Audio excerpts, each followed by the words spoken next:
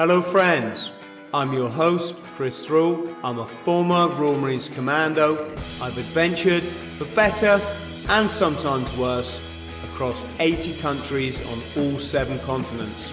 Welcome to the Bought the T-Shirt podcast.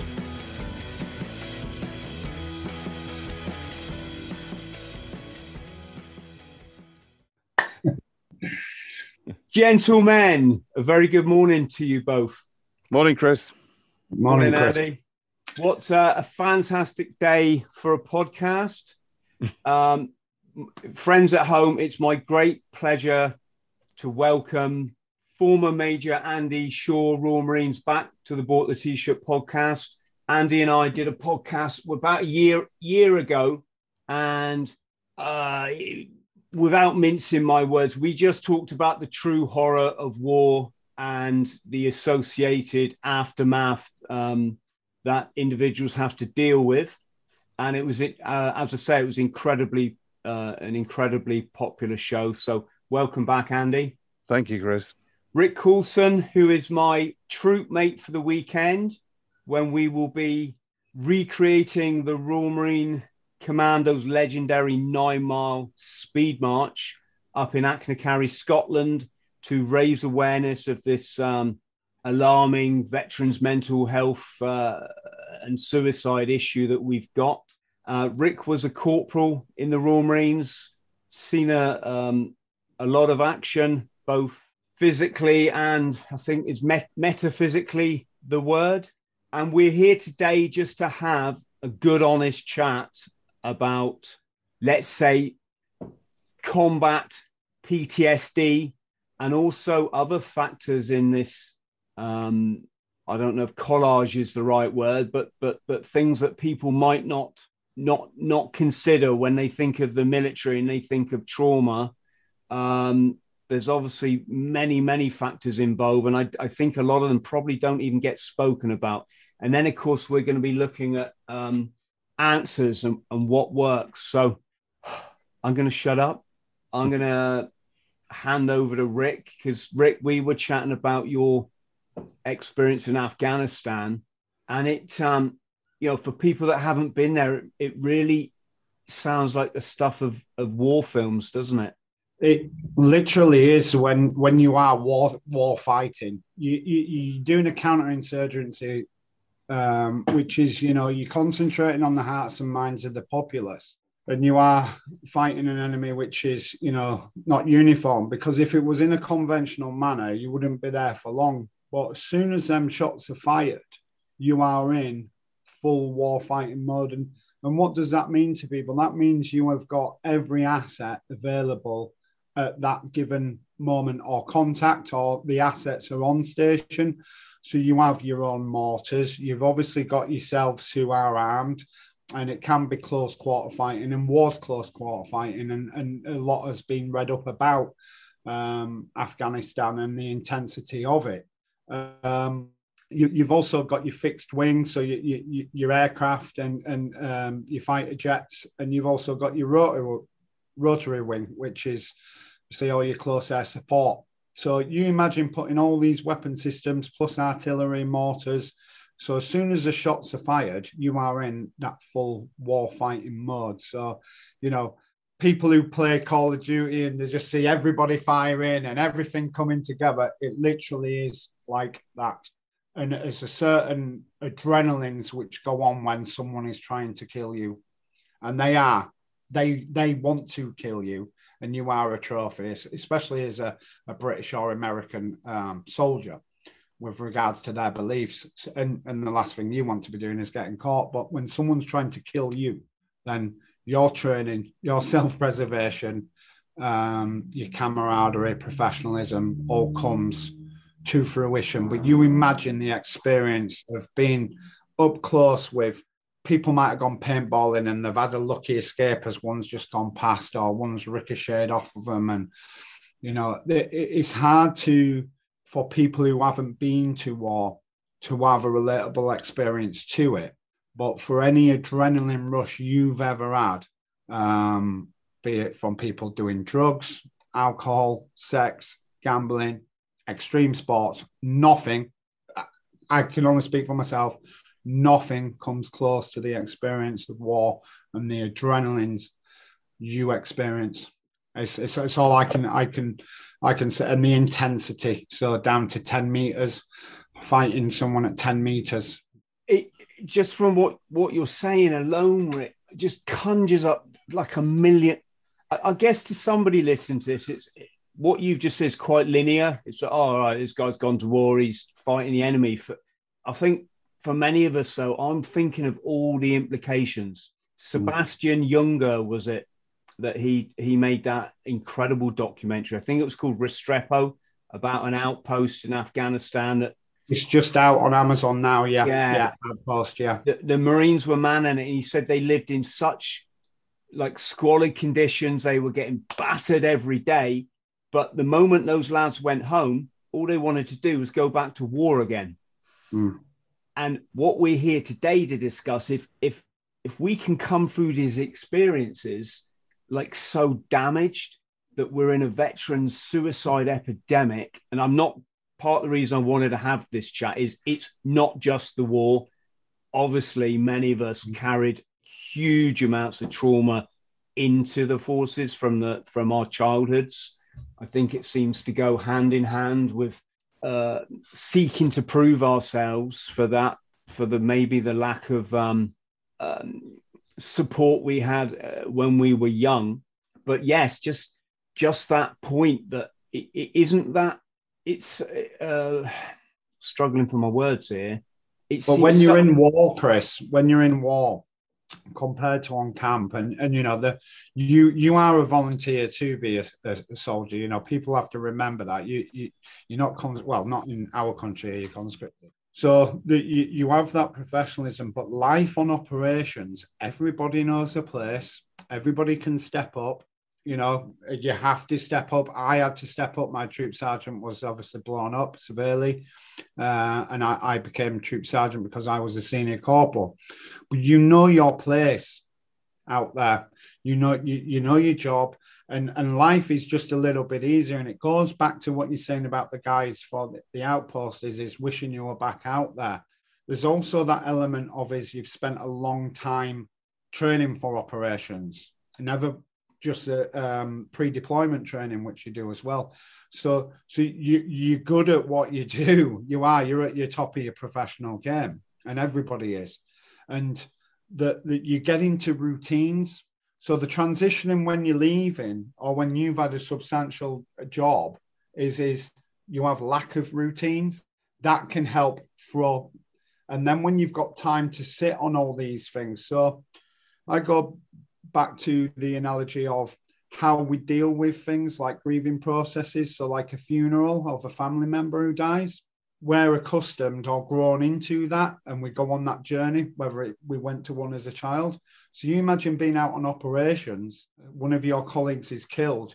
You're not naturally going through these grieving processes because you've still got to focus on the here and now, because you've got to stay alive. You've got to have that mindset too. You know, it's got to be switched on.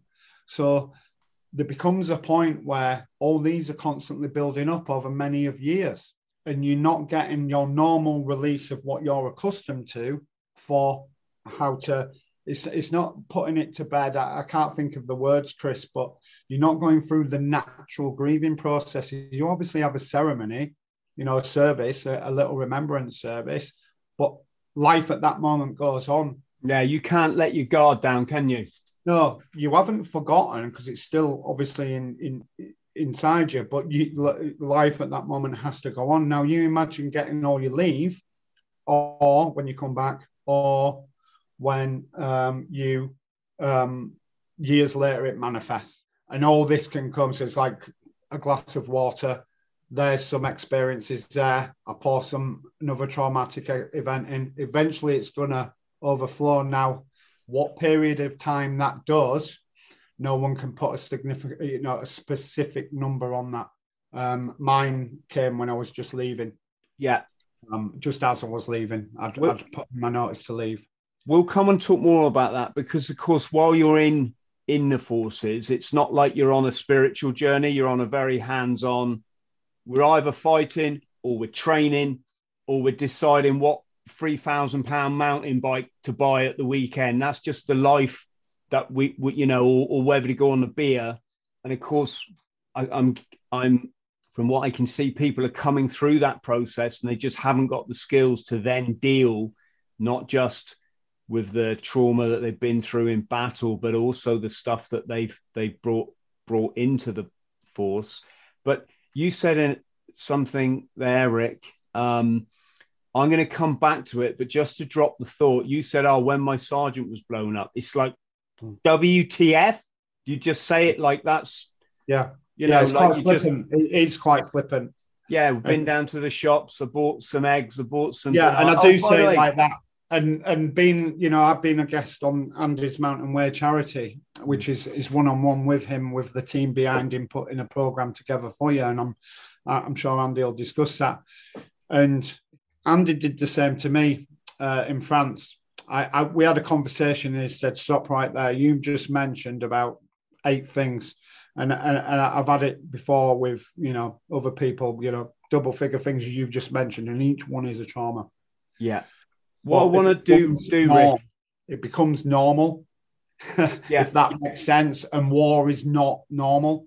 I want to come back to it, mate, because it's not normal. And I also think people need to hear about, like, what is that like as an experience to go through. But before we do, let's come to Andy, because Andy, very honest about his experience in the Falklands. Can you do a sort of a recap, Andy, if that's okay? Yeah, apologise for this background noise here, Chris. Last time we spoke, we had appalling heat. Now we've got a biblical storm just suddenly arrived. Is that rain? It's appalling rain, yes. I just had to get up and shut all the windows. I'm in a conservatory. This is the roof. This is my little centre of my universe. But can you hear me okay? No problems? Yes, right, I can. Okay. Well, very, very briefly then. The Falklands War probably, for my generation, that will never be forgotten. But for younger people, of course, might wonder what it was all about. Basically, Argentina invaded the Falkland Islands, which are a sovereign territory for the UK, with UK citizens living there. Long-running dispute been going on for a long, long time. And we had to go and recapture them. I was in a unit called 4-5 Commando, but the whole of 3 Commando Brigade was down there with 2 para-battalions.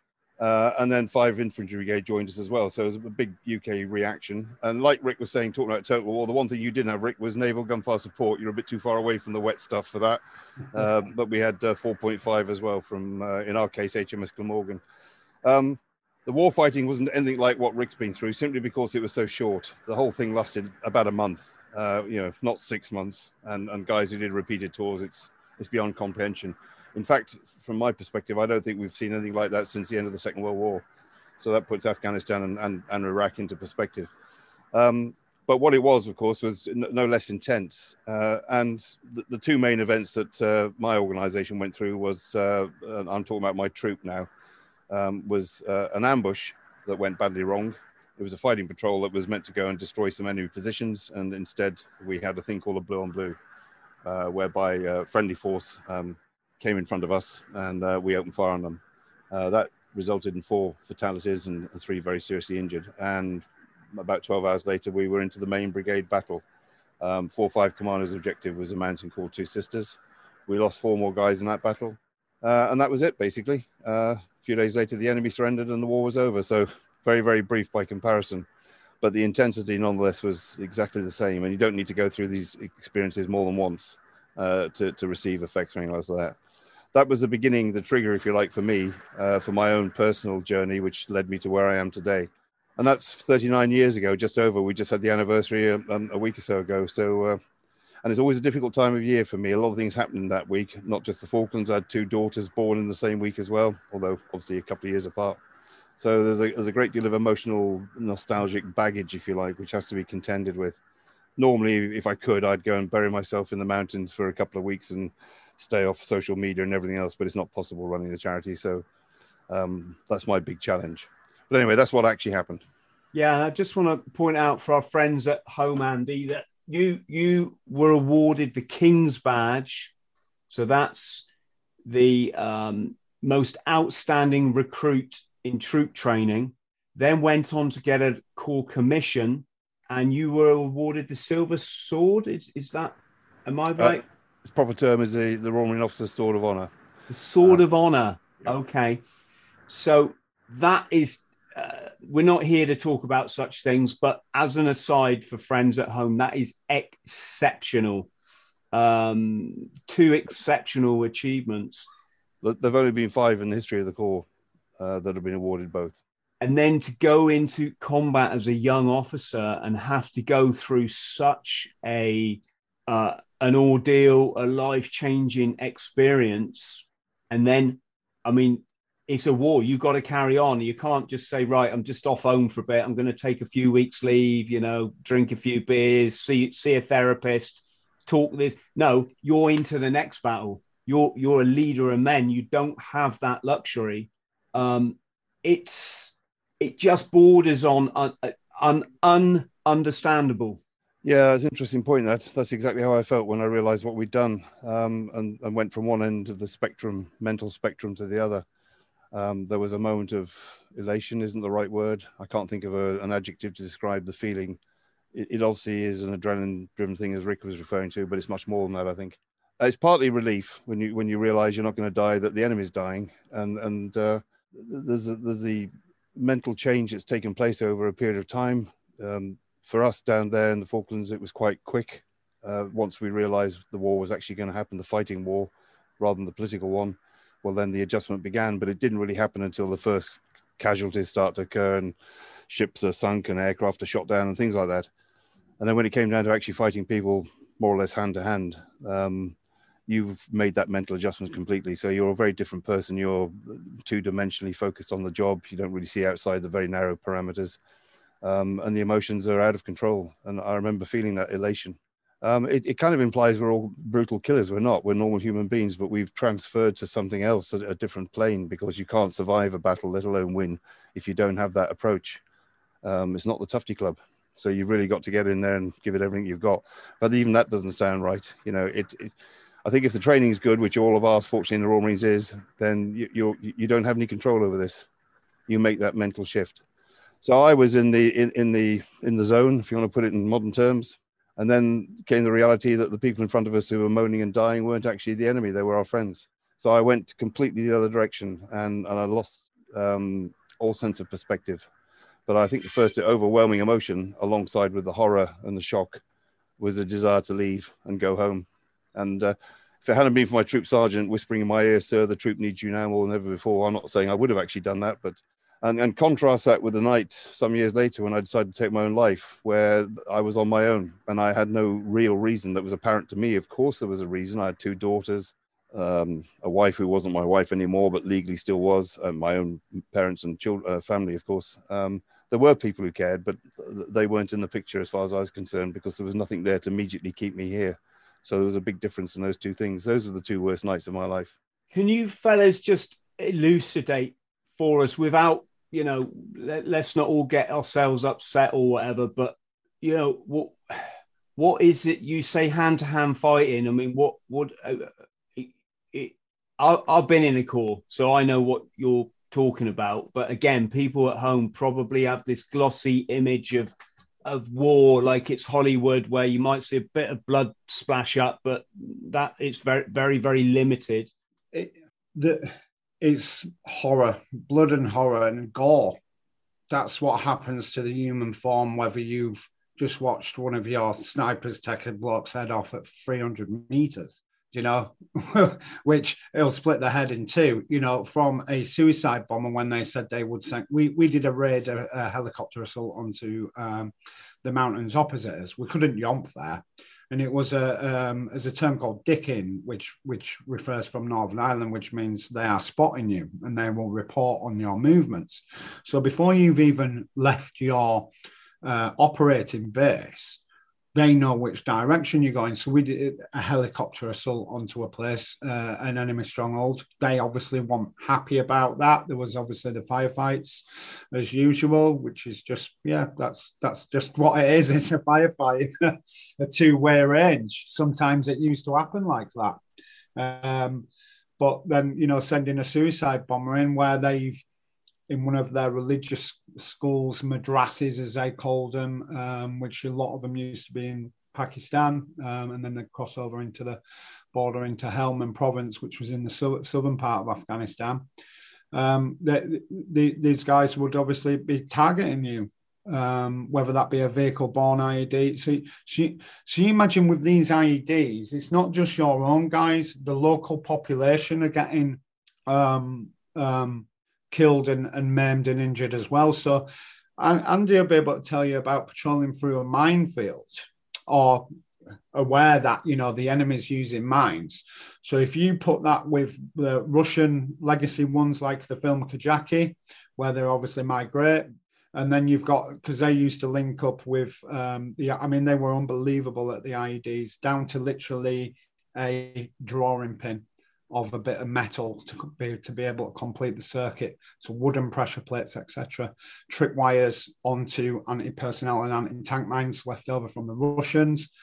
And you imagine the devastation all this causes to you. And then you've got the fighting. Dagger here. My commando dagger fighting knife, which you have your usual bayonet, but we was doing jungle drills, Chris, through the high corn. So you imagine the visibility of that. So you fix bayonets, you do your drills for how you would go through that environment. So you imagine when a firefight kicks off and it's in that close proximity.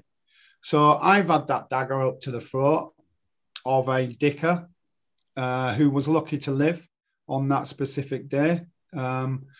You obviously check your enemy dead as how you would normally approach that. I know there's infamous cases where, you know, you're either going to shoot them dead, and you are going to shoot them dead. And I don't care what anybody says about how many rounds are going into them. You are going to exterminate that threat to life back to you. But also because they were known for suicide vests, how do you go about then checking them? Because there's a waiting period. You just imagine the blood and mess which is caused. And then kids from artillery barrages, which families have stayed in and not moved out of the area when the Taliban have come in or we've moved up, because it's an area weapon, as devastation. So when you get mass casualties coming to your operating base, and I was a trained team medic, and yes, you're practicing your medical skills, but when it comes on to children, then there's a big difference, and it hits you in different ways. And it goes back to that human health element, which you both just touched on. We are on, which Andy just spoke about, we are on the human as well, but we're in that mindset of doggy, literally kill or be killed. And it seems really cliche to mention that, but it literally is. You've got somebody wanting to kill you. And when it was kinetic in Afghanistan before, it was still kinetic, but the IED threat, they was going over the bodies of their own dead to get to you. So it's as if it was like Korea and the Chinese just coming in waves on a smaller scale, obviously. That's what it was like. Hand-to-hand fighting in the Falklands there wasn't so much of that. It was more, sort of within 300 meters, because we were basically shooting at each other. But we did get quite close in places. Where we got really physical with people actually was in Northern Ireland. Not actually shooting people, but riots and back in the 80s. And even if you go further back to a day in July, I think in 72, when the IRA set off 19 bombs in Belfast in one day, that was extremely violent and physical as well. So, you come across these experiences in all sorts of conflicts, really, and you've got to be prepared from everything, from right up, as Rick was saying, right up close to indirect fire, basically calling in whatever you've got in assets controlling you. It's a complete picture. And that's why we're professionals. We can do that. We can direct aircraft.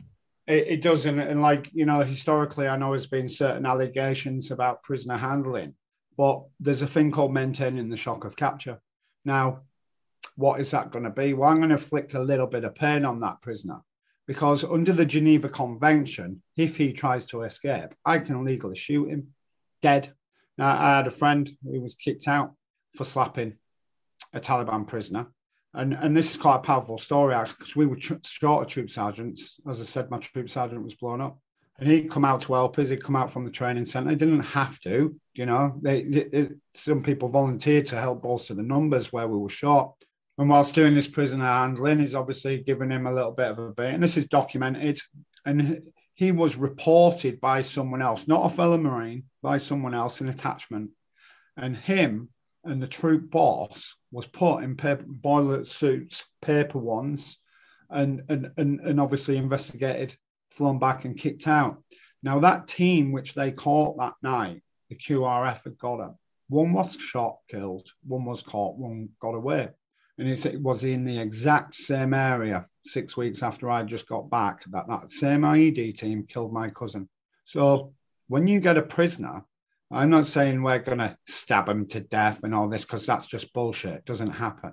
Okay, because if they're alive, we want as much information, and they will go through your tactical handling facilities. But do you think they are the flavour of the month? When, if it was the other way around, as people will have seen, I would literally, whether it be a Bowie knife or a pen knife, be having my head cut off and it'd be filmed and put on Al Jazeera. And that's the reality of the people who were fighting. It wasn't conventional.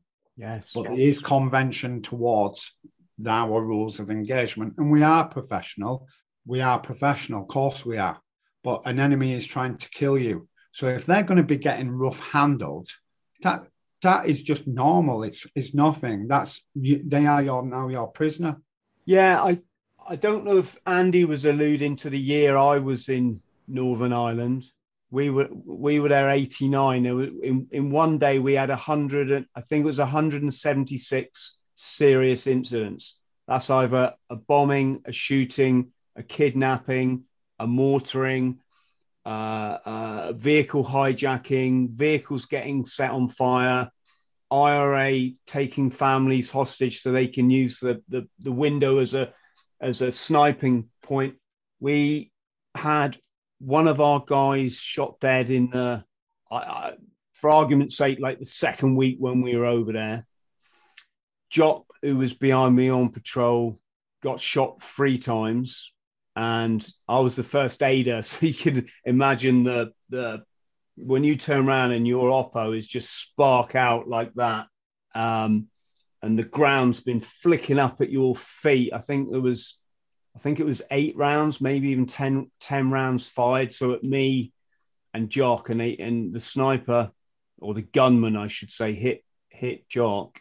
But here's the thing: Jock didn't die, so that was just a bit like what you say, Ray. It was like incredibly exciting. I don't want to say good fun because it sounds a bit flippant, but there's a dark sense of humor, isn't there? Because say if he was shot in his breastplate or he had a ricochet or whatever, it's like there's a certain element of fun.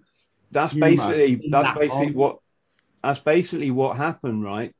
And as far as the other chap, the KIA, I didn't know him, so it wasn't like it affected me like on that much of a personal level. But what you guys are describing is, I know I keep saying this, but I can't really get my head around what's it like to put one of your oppos into a body bag. I mean, well, normally that's the sergeant major what does that. I know it was for Afghanistan, the last tour. We had to put those guys that were killed in the ambush in the blue on blue into sleeping bags, the dead into sleeping bags, and the living into the back of a thing called a BV, which is a track vehicle, which had taken hours to get to our location because there was no CASEVAC in the way we understand it today. I think you go into a kind of numb state.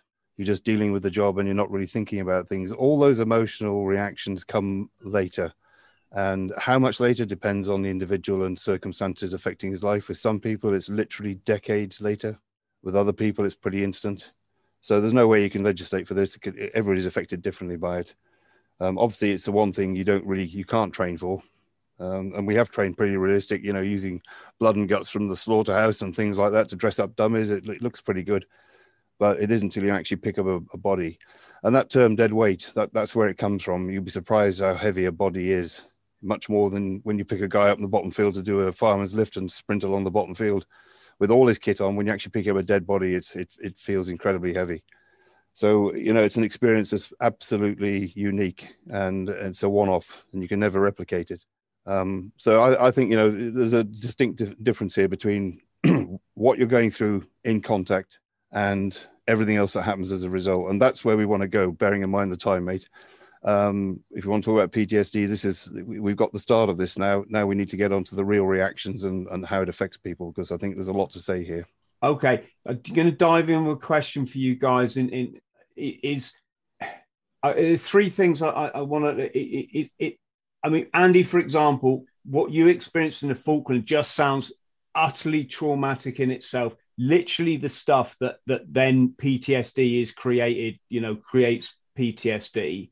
What I see a lot of when you see homeless on the street, and you get chatting, blah blah blah, and they say, "Oh no, I never went to war." And then this is what I was saying earlier. This is, I think, the childhood stuff that goes in the military, and you come out without the skills to deal with all this. You got no spirituality, you got no mindfulness, you haven't learned any of those skills. Then we've got there's the killing, which in itself, like, I don't know I'm guessing that's bloody pretty traumatic when years. Not really. When okay. I'm trying to kill you, especially Taliban for us, and not just their notoriety. I've never lost any sleep for pulling that trigger on them and watching someone drop. Confirmed kills as well. Never lost any sleep, Chris. Seriously. Yeah, no, I'm everybody's different. I can't speak for anybody else. Same here. Enemy dead. We were bringing down fire alarm on Two Sisters for a week, and it was it was unbelievable how, I hate to say this, but how stupid they seemed to be. It was worse than sheep. They just didn't seem to learn. It was just pure slaughter. But I don't remember feeling any real emotional reactions after the very first round was dropped and thinking, wow. Then after, it was just doing the job. The only time it affected me is when our own people were killed. That's when you start to get that emotional stuff, and you've got to deal with that differently. Yeah, the enemy is the enemy, and you're already in that mental mindset. You've made that shift from peacetime civilian thinking to wartime thinking. It's completely different. Okay. Do you think what to do with this current suicide thing? I don't know what the statistic is, but let's say 300 a year. That's just the actual suicide. That's not the drinking themselves to death and the battering the wives and the kids, and all the domestic violence, etc., etc. And obviously in the States, it's a far higher figure because they're a bigger country. But do you think a proportion of this is people looking back, having taken life and thinking, what the fuck was all that about?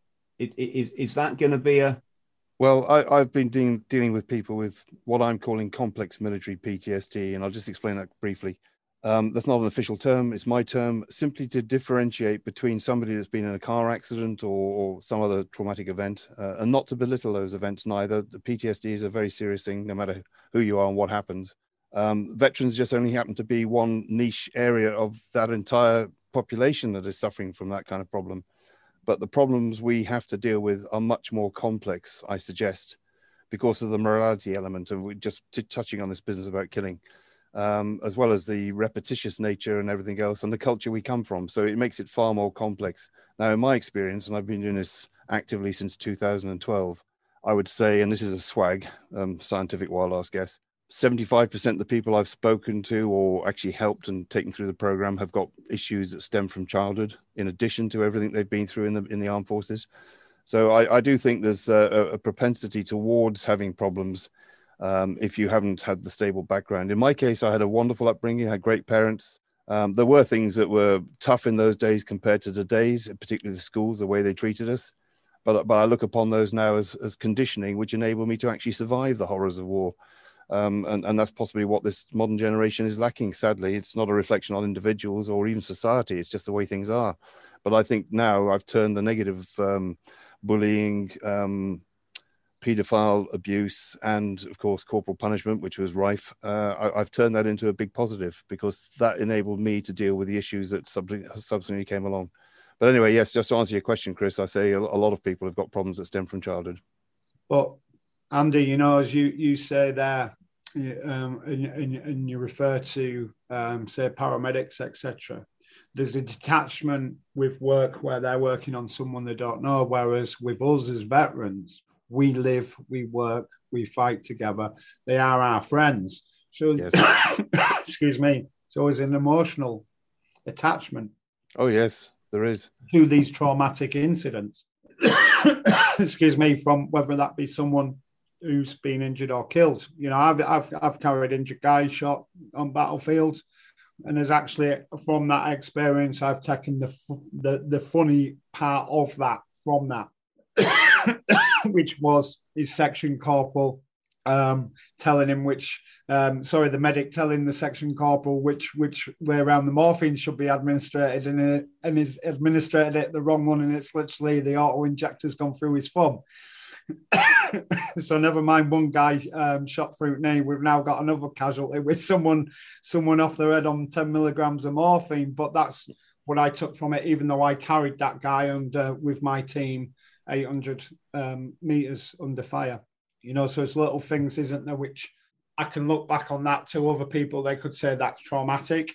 Whereas to myself, I look on the funny part of that with the morphine.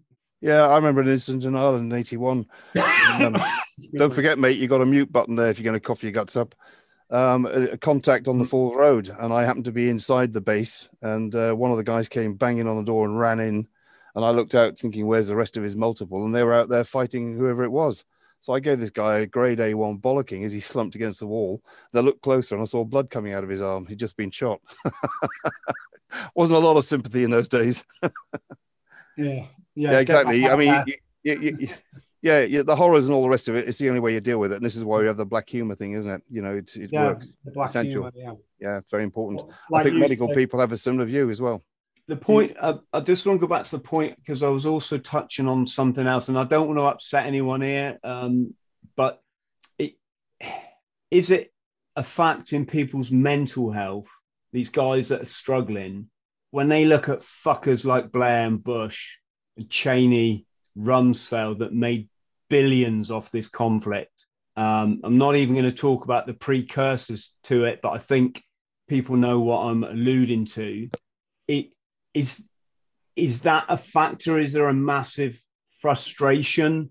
I don't blame anyone or anything, Chris, for any feelings, emotions, or behaviours I've experienced as a result of certain things. Other things in life, as you mentioned, can compound the issues, so it becomes a vicious circle.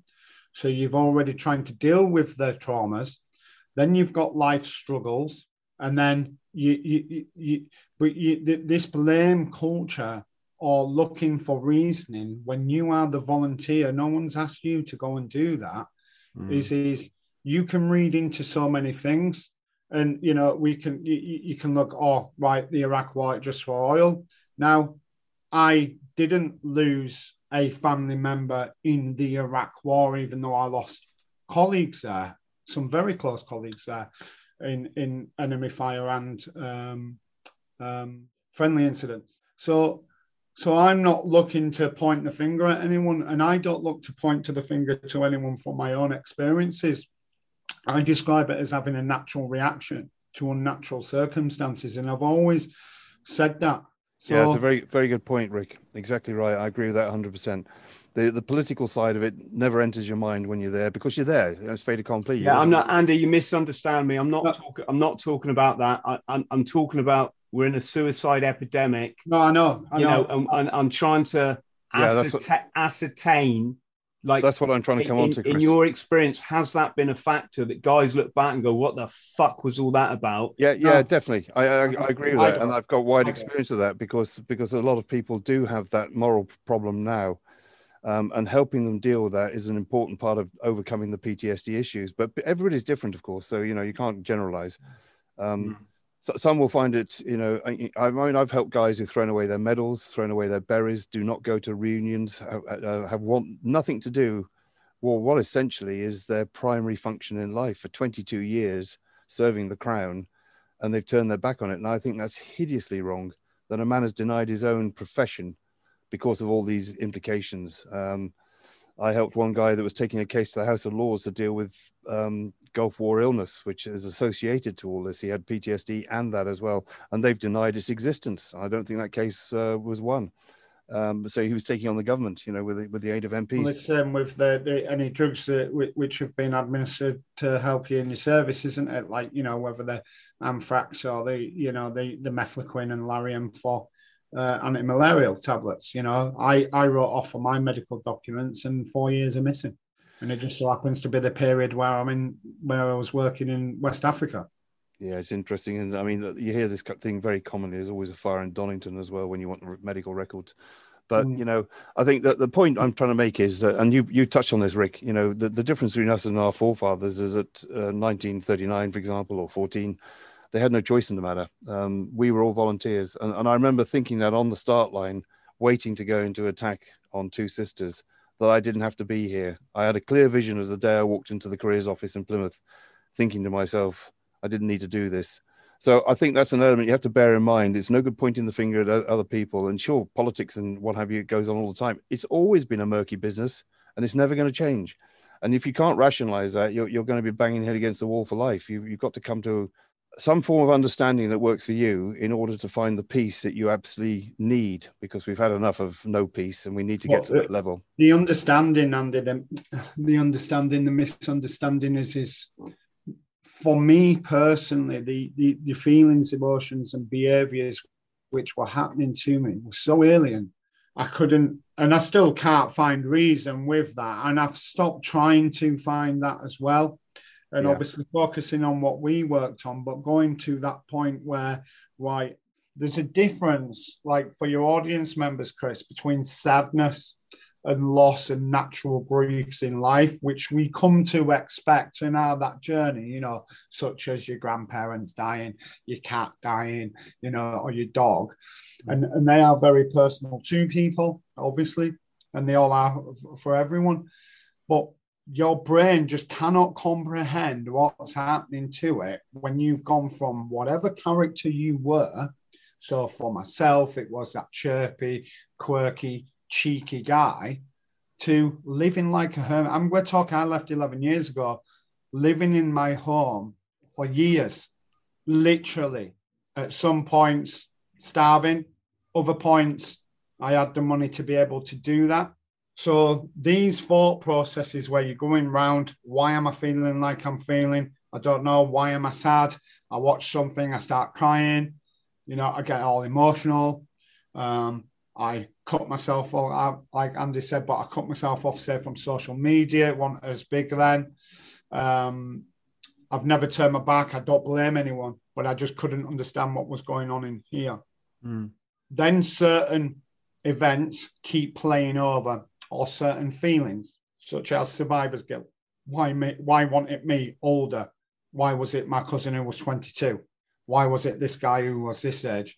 Why didn't I read that guy's eulogy? And Andy will tell you as we walked around the lake in France, in Bangers de Luchon. And I'd never told that story up until that point to someone, and it really played heavily. Now, why did something like that, for me, just not reading someone's eulogy of a mate who was killed, compared to certain other traumatic experiences? Because we're all individual, but the feelings inside are so dark. So we describe demons. They are dark demons to the point where I went and hung myself.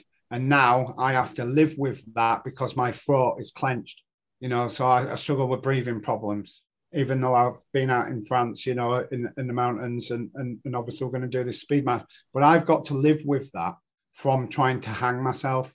And the audience need to know it ain't a pretty experience. It was only because my then partner knew, and they got the fire brigade and police, and they broke down my garage door. And I woke up literally in A&E with adrenaline in the heart. But I didn't want to be on this planet anymore. And it was for a variety of reasons. It's very powerful. And I had a young daughter. My daughter was born on the same day as me, birthday wise, very blessed in that respect. A young girl who just is not akin to the world. So they have a zest for life where they are learning, and you want to pass that on, but it doesn't matter at that point when you're in darkest death, as Andy touched on. So whether your family are reasoning, there's no reason when you get to them depths. Let's just quickly talk about that darkness. I'll just give you my low point, just so people out there can hopefully get a better understanding of this. because I didn't, as I said earlier, I didn't have the massive war trauma. I think we were saying earlier, you have traumatic experiences in the military simply because you're around such alpha males, some of whom just aren't very fucking nice. Apparently it's changed now, but back in our day, there was fucking bullies. There were people that would go out their way to make your life a misery. And I don't think anyone really got through their military service back then without meeting one of these people. There's certain apples in any walks of life, isn't there? There's the top dog, or who wants to be the top dog, or who's got a reputation, But fundamentally, Rick, my issue was definitely like that. As a toddler, I went through things a toddler shouldn't have to go through, right? And in that making sense process, which is unfortunate, I'm still here today. I could only crack the chronic depression by injecting Class A drugs. That's what I lived for.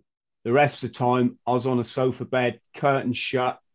I starved, literally starved, because I wouldn't eat for anything up to 9 days at a time because I was spending all my time on the drugs. When the drugs ran out and I'd crash for like 3 days, literally just physically exhausted, like I'd run 10 marathons without eating. I wake up in such a state, I'd have like £1.50 to feed myself for a fortnight. I used to have to shoplift. I lived on pasta and porridge mixed together because you could buy kilo bags of it for like 20p or something, right? I had track marks all up my arms. It was all myself sort of, myself was gone. I used to shoplift the Bovril so I could buy the cheap white bread. It used to be like 12p a pack in the Co-op, and I'd shoplift Bovril just to have something on it, right? And yeah, so that was my dark point.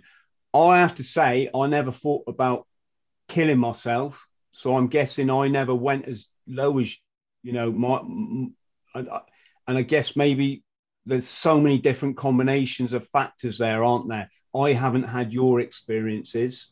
Yeah, I want to interject there because we don't want to lose this point. One of the things I have to say to everybody that help is that there is no point in making comparisons between your experiences and your consequential emotional feelings and anybody else's. Because when I tell people about my experience about the Blue on Blue particularly, they say, yeah, I've had some traumas as well, but nothing as bad as yours. And I say, stop right there. I said, no, we can't compare because that's unfair. If you've got a problem, it's only relative to you. And everybody's pain threshold is different, and it's no reflection on you as a character. It's got nothing to do with that. It's just your DNA makeup. And so some people handle some things amazingly, other people can't, and that's all there is to it. So you've got to take that objective or subjective element out of it, to be honest, Chris. So whatever it was, mate, your black time was as bad as anybody else's black time. How bad it felt, and it's almost impossible to really explain in words truly what that felt like, but you must have been absolutely desperate. And it's that desperation that leads you to make those decisions in the end, I'm afraid. Yes. But there seems to be, Andy, we've talked about it, haven't we? Where I've said to you, I'm just tired of life. I am tired of life. Yeah, I remember you saying it many times. Right? I've got so you go from one extreme to the other, as in, or spectrum, as I'm going to discuss now, is I've got so much to give in life. Yeah, I'm just tired of life. It's either I'm going to be the best version of me, very cliche, but true, and the potential there for the creative side, or I am going to be dead on my choice. And it's a very sad fact, very sad, very hard to fathom. Now, if I was speaking like this in the Victorian period, Jesus Christ, it would be one flew over the cuckoo's nest. But there becomes self-analysis as well, Chris. So, there becomes a point, we're not talking a light bulb moment where you need help or someone believes in you, but you don't pick up the phone, you don't answer people, you don't want to get help or change. But yeah, if we think back to our military service or any military people, or even your listeners who haven't been in the military, there's an inquisitive nature to life to achieve or to do, or out of your comfort zone, that unknown, like going to school for the first time, how you felt, the trepidation. So we have to try and use that to get them feelings of the unknown again. We've already experienced them. So we need to do that to be able to get help. And that is self-analysis. And that's been going, do you know what? I need to step up here. I need a hand. I am suffering. And, you know, there is help out there. But what people need to realize is that you might get the right help at that one moment, but you have to stick with it. I've been on this journey for 11 years. I've never been on medication, but I've gone on the coaching journey. And with what Andy does in the tailored package, and we spoke the other day, me and Andy, as I said, I am trying to implement, and this is a year and a half, nearly 2 years on from being on the program with Andy, the things which we went through on that program, the positive thinking, the guided reflection, the meditation, you know, and bringing in this east west, so the Western lifestyle with the Eastern mentality, so what Andy calls like the Zen warrior. But like anything, to be good at something or for it to work, you've got to practice it. But anything can throw it off as well. I'm only human, you know, but we're trying to establish routines as well, you know, and that goes back to the start of our conversation. So with what Andy's doing, and it is correct, it is right, you know, the simple, the happy trigger, you know, for your audience, I'd like you to explain that one, Andy, you know, because I think it's just so simple but so fantastic. Yeah, I'd like to get onto that stuff, but mindful, Chris is trying to follow a logical process here, and just sticking with the dark side before we get onto the light side. If we have time, we may have to do another podcast. Yeah. When the blue on blue occurred, there was such a shock. It was incomprehensible. The brain couldn't process the information. I couldn't believe what my ears were telling me.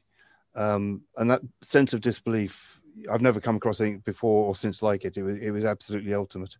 It was so disorientating, you know, it was almost a case of I'd fall over. I could hardly stand up. Everything had capsized. Nothing made sense anymore. That didn't last too long, and that was overtaken by the horror of what we'd actually just done and all the rest of it. And then you get swamped by shame and failure and guilt and all that stuff. It all comes in a big rush. But there was a reason to absolutely focus, because we were in a highly dangerous position, you know, and I could talk all night about that particular night and the events that took place. But the bottom line is I had a job to do, and there were a lot of people relying on me to make decisions. So in a sense, and just touching on what you were saying earlier on, Rick, about as leaders, we have a lot to think about. Yes, but we also have something to bear in mind here. We have a lot to occupy our minds. And that helps us deal with the issues, because we can almost ignore them and just carry on with the job. It's the Marine at the back that's got nothing to do, that has nothing else to do, but other than focus on the realities. And I always felt it's the guys who haven't got the responsibilities who actually have the harder job. But that was 1982. In 1989, so 7 years later, and this is a salient point, because we're talking about when PTSD manifests itself, when people start to recognize the symptoms. And generally, it's other people that recognize it before you recognize it yourself. That varies massively. But in my case, 7 years later, I could no longer deny everything that was going on. And the event that triggered off the decision to end my life was my wife deciding to end our marriage. And she had lots of good reasons to do that. She couldn't find any way out of it. It was a desperate situation for her as well. And so in the space of one night, I'd lost everything. I'd lost my wife, my 2 children, my house, everything. And that was the catalyst that took me to the point of deciding there wasn't any point in being here anymore. So there was nobody around me looking at me for decision making or anything like that. And it wasn't too difficult a decision. And that's the wrong word. It's not a decision at all. I think you're past decision making. I think you're just lost. I just remember being swamped in a sea of absolute abject misery, crying constantly, sitting in the car in a lonely place, thinking about how to die and all the rest of it. And something I've never talked about ever before is actually the process. And you talked about very bravely, Rick, hanging yourself. I decided to drown myself and did the classic Reggie Perrin thing. Left the clothes on the beach, a place called Budleigh Salton, and just swam south. But thank God, didn't go too far. There was a turnaround moment when the voices in my head were telling me the reasons to not do it rather than the reasons to do it. Prior to that, the only analogy or visual aid I have to demonstrate this when I'm giving presentations is pictures of somebody doing a spacewalk. And I've got them getting progressively smaller as they move further away from the spaceship, and they look completely lonely.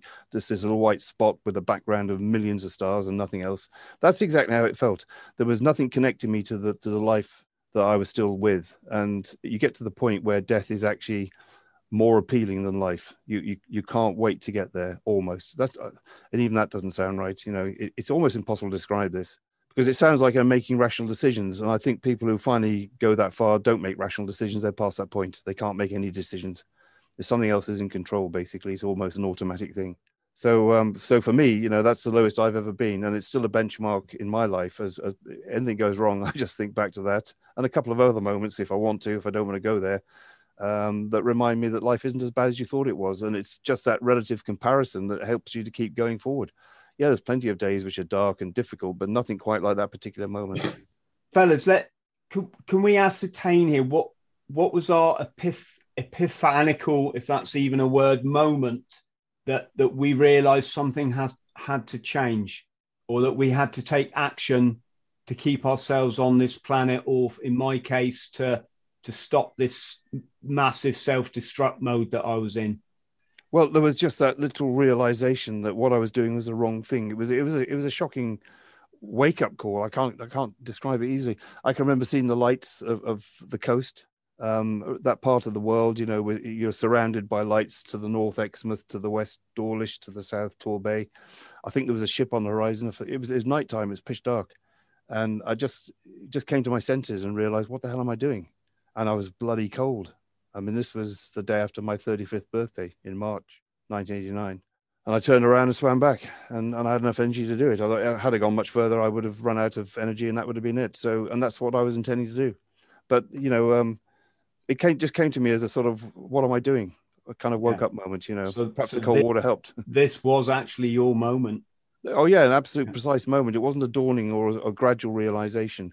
And in a similar sense, the decision to go this far, or to be this desperate, that was also something that happened quite quickly. It had been growing for years, you know, without me even knowing it in the back of my mind. Looking back now and thinking of some of the comments that I've heard from people I've since spoken to who knew me then, two things. Some people say, yes, we did realize things weren't quite right, but never knew how to say anything. And other people were very surprised. So, wow, I didn't realize you were suffering, you know, and no, I was actually very good at hiding it. And I think this is what the sad fact about suicide is, that people that actually do commit it hide it extremely well. It usually comes as a massive shock to those particularly close to them. You know, and that wasn't the case with me. It was just a sudden realization that I've had enough of this. It's time to go.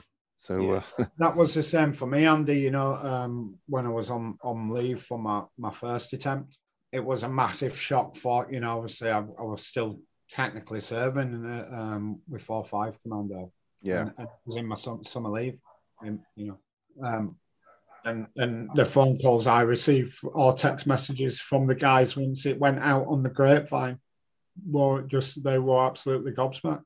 They couldn't fathom, or they hadn't seen that, because it was just so out of the blue. What we tend to do is compensate for the more desperate you are, the more outwardly you make the effort to look normal. So sometimes it's very much like people who laugh in a car accident. And those who don't understand this misread that and think it's either a very callous kind of, you know, insensitive attitude. It's not. It's actually a reaction to shock, and it's a coping mechanism for dealing with what is actually going on inside, which none of us can understand. So it's involuntary. Yeah, and I think on a slightly different scale, those of us that are aware of the increasing issues inside, you can sometimes see them yourself, and yet it's very easy just to turn a blind eye to it and just ignore it and carry on and think, oh, it'll sort itself out, or not even think at all.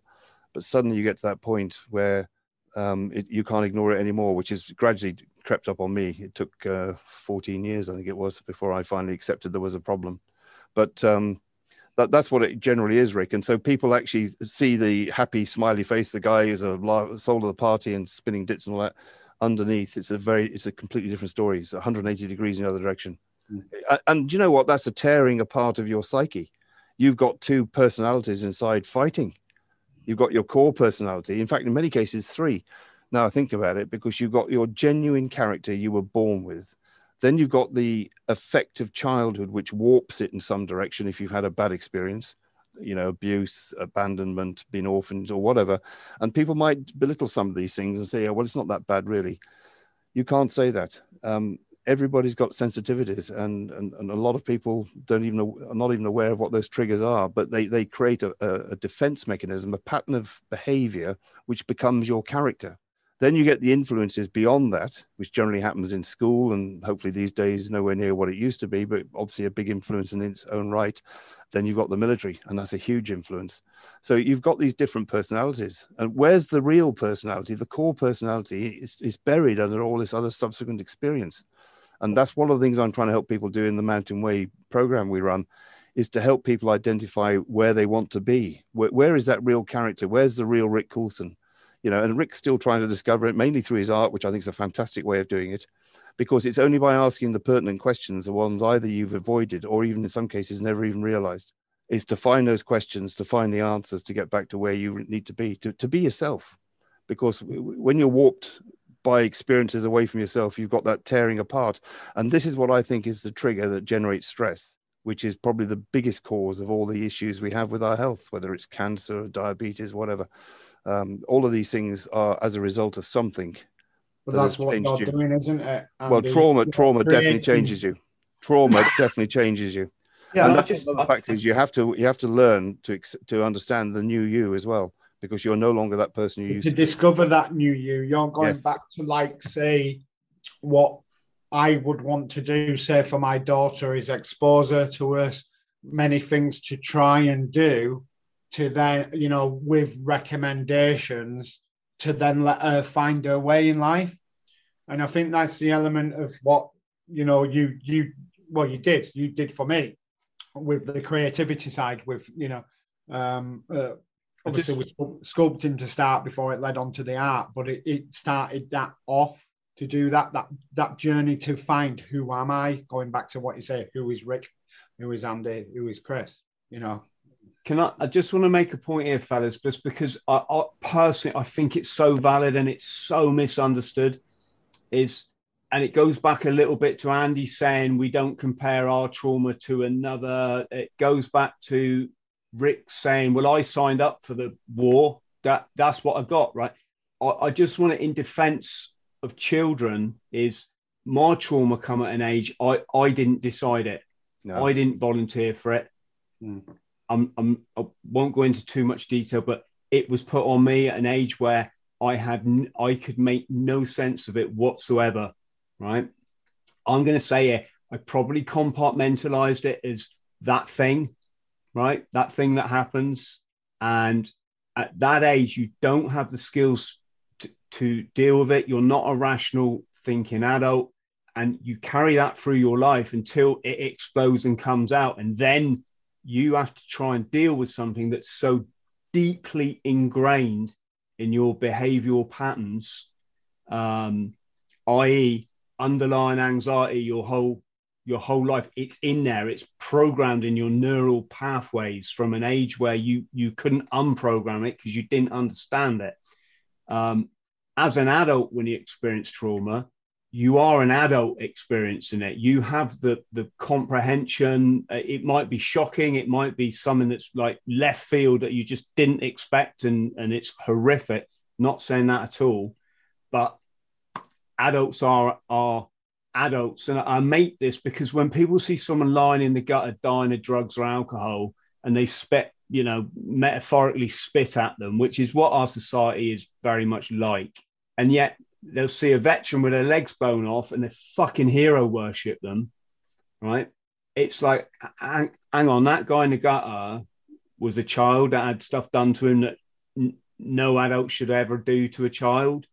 That guy there, he volunteered to go and shoot, does that make any?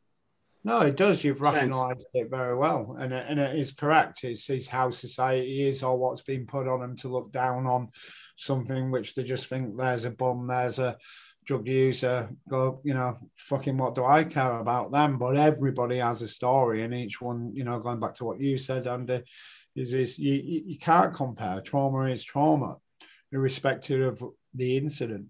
but it's traumatic to that person. So then it invokes them feelings to them. But there's a common denominator, isn't there? Depression is depression, irrespective of thing. It just so happens that us three are veterans, and us three have had different experiences. I've been on the receiving end of a blue on blue, and thankfully my troop didn't get obviously injured.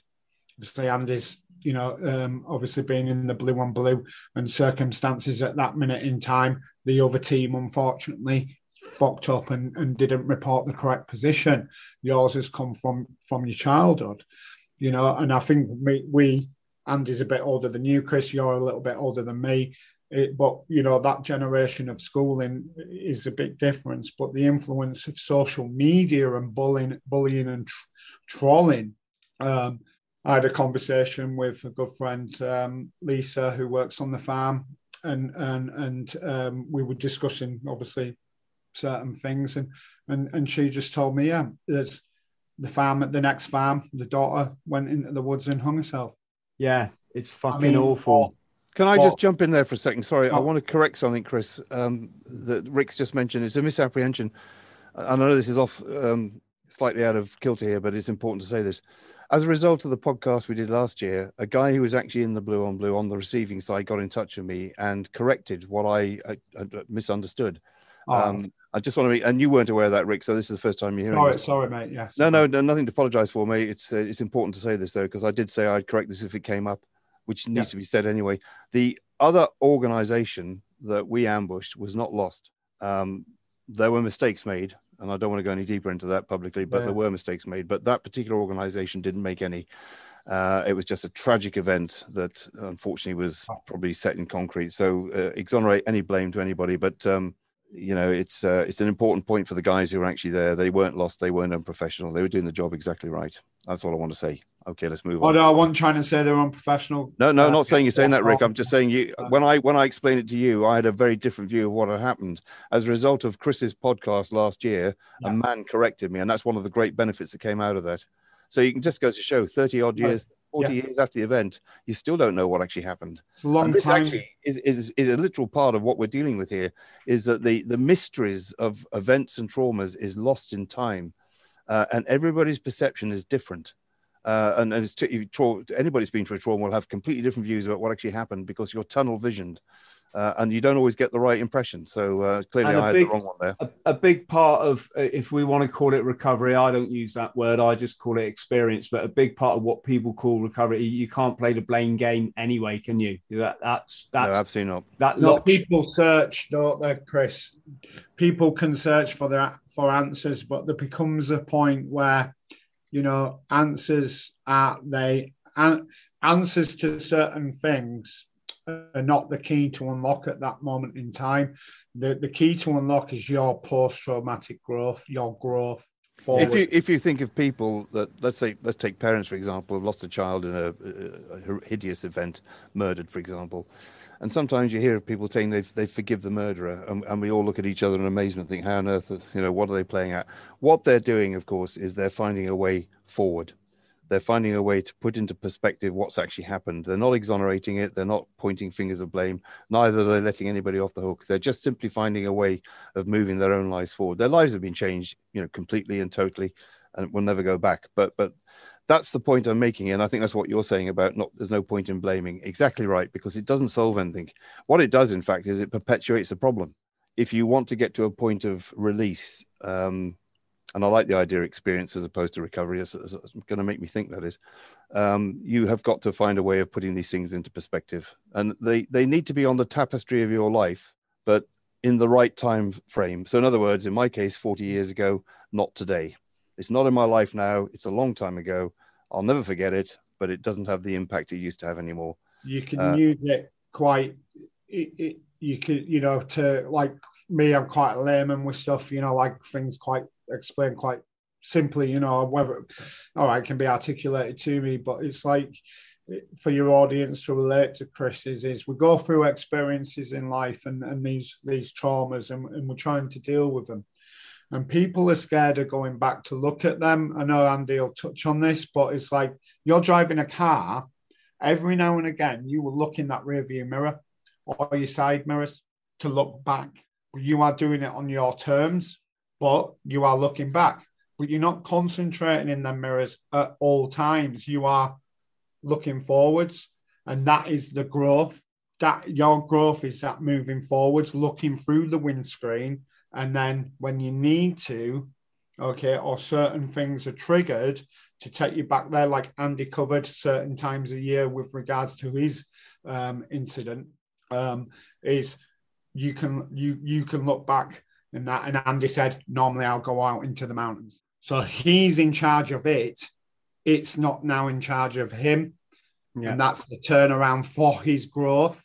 What I just want to give an example here of how differently I cope with stuff as an adult, probably off the back of all my experiences, as opposed to how I couldn't cope with it back in that dark period that I talked about. And that's when my best mate Lee drowned on our holiday.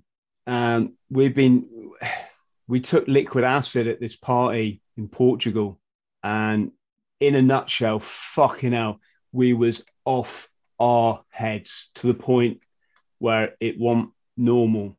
Both of us smashed out unconscious, come around like half an hour later. And no, it's not normal to go unconscious from LSD for anyone that's listening, but we did. I woke up, I was just on these rocks. I guessed I was on the lake shore. We were by a beautiful lake. I could hear Lee moaning. I said, Lee, you all right, man? You all right? He said, no, I'm not. I said, come on, let's get back to the tent. Anyway, cut long story short, I gradually come out of that shocked state, but Lee didn't. He went into some sort of psychosis and literally just went mental for the evening. So I'm trying to control him while I'm absolutely off my fucking head. I can't stress that enough, right? He's running up to people and punching them. I won't go into the depths of what went on because it with respect to my mate, but it was fucking horrible. And in that morning, French girl come over and she said, hello, do any of you have a friend with a tattoo? And I just looked and I said, is he dead? She went, just get down to the left. I said, just tell me, is he dead? And 5 minutes before this girl had come up, all these ambulances had just come hammering down to this idyllic lake in Portugal, just out the blue, 4 ambulances, 3 police cars. And I turned to the lad we're with. I said, he's dead. Nah, fuck off, Chris. Don't. I said, no, what? Why? That they haven't come down for someone's sunburn, have they? Right? He's either dead or he's killed someone. And this French girl come over and she said, just get down to the lake. So off my nut, I had to walk along this lake shore. All the campers, the revelers, the festival goers were just stood there, just mouths open because they all knew what had happened, right? Walked up to one of the ambulance guys and I said, is my mate dead? He said, yeah. I said, can I go and see him? He went, yeah. Walked over and they'd laid this sheet over Lee and I just pulled the sheet back. There's my best mate dead. And I give him a kiss. I said, Lee, you fucking idiot, man. Put that sheet down. We then had to go for we then had to go to the police station, give all the statements, all of that. Are you aware? Had he taken any, just all that kind of stuff. Then got back to a hotel. Then we had to go and see him in the morgue. By the time we got to see him, they'd done the autopsy. So that was, I've never seen anything like that. It looked like Frankenstein's monster, all these stitches like that big, all across his body. Then the embassy is desperately, or the consulate is desperately trying to get hold of his family because we didn't have a phone number for them. That fucking phone rang in the hotel room. Oh my God. The other lad picked it up, and you're never going to forget that scream down the phone when we had to tell his family he's fucking gone, right? And then you have all the, I don't know if you call it the inquest, all that sort of stuff. Anyway, the point I'm getting to is when I look down and I'll see my mate dead, I'll put that sheet down and I'll put it out of my mind. And I went on and I'll smash my life, right? People say, oh, you got all this trauma. Fuck off. We was adults. We went to a party. We both knew the score. Lee died. That's it, right? I can clinically, pragmatically compartmentalize that just as simple as I've just said. But the childhood stuff, it's fucking there for life. Something I have to deal with, on a daily basis, moment by moment.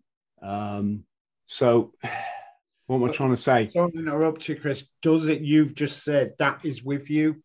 So it's not me saying, oh, I understand or comprehend, because I don't, but your mentality is saying already, before you've given yourself chance to heal or move on or grow, is from your childhood, you're saying that's with you for life.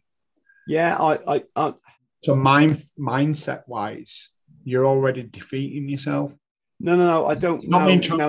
Let's not. Am I wrong here? Sorry, have I listened to that? No. Let's not overanalyze it. What I mean is it's from such a young age. Let's not get biological, but I'm talking neural pathways here. Fuck me, 52 now. So we're talking like 48 years later. Are you just saying, right? you are now? I don't know what word to use, Chris. Is acceptance of it, of that it's going to be there with you, not acceptance of whatever happened, as I'm saying. I think moreover it, I'm just trying to paint the picture for people of like not to fucking gloss over this childhood fucking trauma thing, which everybody seems to, and because that's, don't get me wrong, I've got the perfect life. I live in paradise. I wouldn't change any of it. It's fucking all irrelevant. I've lived the best life, if I was honest, out of everybody I've ever met. I've smashed all my goals. I've got a family that it's just like fucking hell. I can't believe they're mine, right? And it's all come off the back. So it is all good. I just wanted to, I don't know if juxtapose is the right word, those two situations where as an adult, I can deal with something just like that. No, not going there. Sorry. No trauma, no baggage, no whatever it might be. But how powerful the stuff during your formative years it is. Yes. Sorry, didn't mean to talk as long. No, I'm just trying to understand that. I'm just trying to understand, because everybody's different. Chris, is a very powerful statement to say this will be with me for life. Because obviously I battle my own struggles every day still. I was saying to Andy, it doesn't matter how successful I will ever be, whatever success I measure, or however you measure success. To me, it's being happy in what you do. Like you say, your paradise. But it's still going... trying to understand the struggles, sometimes maybe I look at it too in depth, or to try and not find reason, but to try and understand what's actually going on in here, in my brain. And then so listening to you, it's actually really gone, right, wow, that's a powerful statement you've just said. My ears pricked up even more listening to your story when you said that. And there will be things which your audience are listening to which will resonate with them and say, I feel like that, or I've been through that. But, how do we get to then, we've discussed the depression side of it, or like you just said, the epiphany of what woke you up, which was obviously once you put that, blanket back down over your friend. So how do we grow? Yeah, Again, I'll say this again. I don't know if I made it clear, but I'm just trying to show, like, as an adult, how if you get your mind right, you can fucking deal with anything, right? If you get your mind right, you get your philosophies right, you understand the universe, you understand your place in it, you understand the temporal nature of these atoms that people call Chris.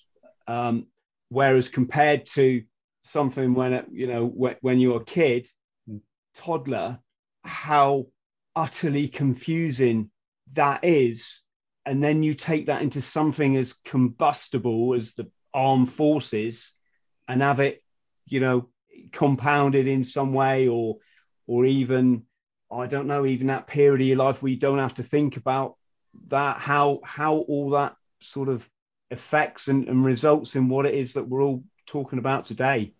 Well, the thing is, your childhood experiences are the foundation. When we come out the womb, we're a blank sheet of paper, and somebody is writing on that for quite a long time, probably up until your teenage years. It's a gradual process of you establishing more control and other influences having slightly less.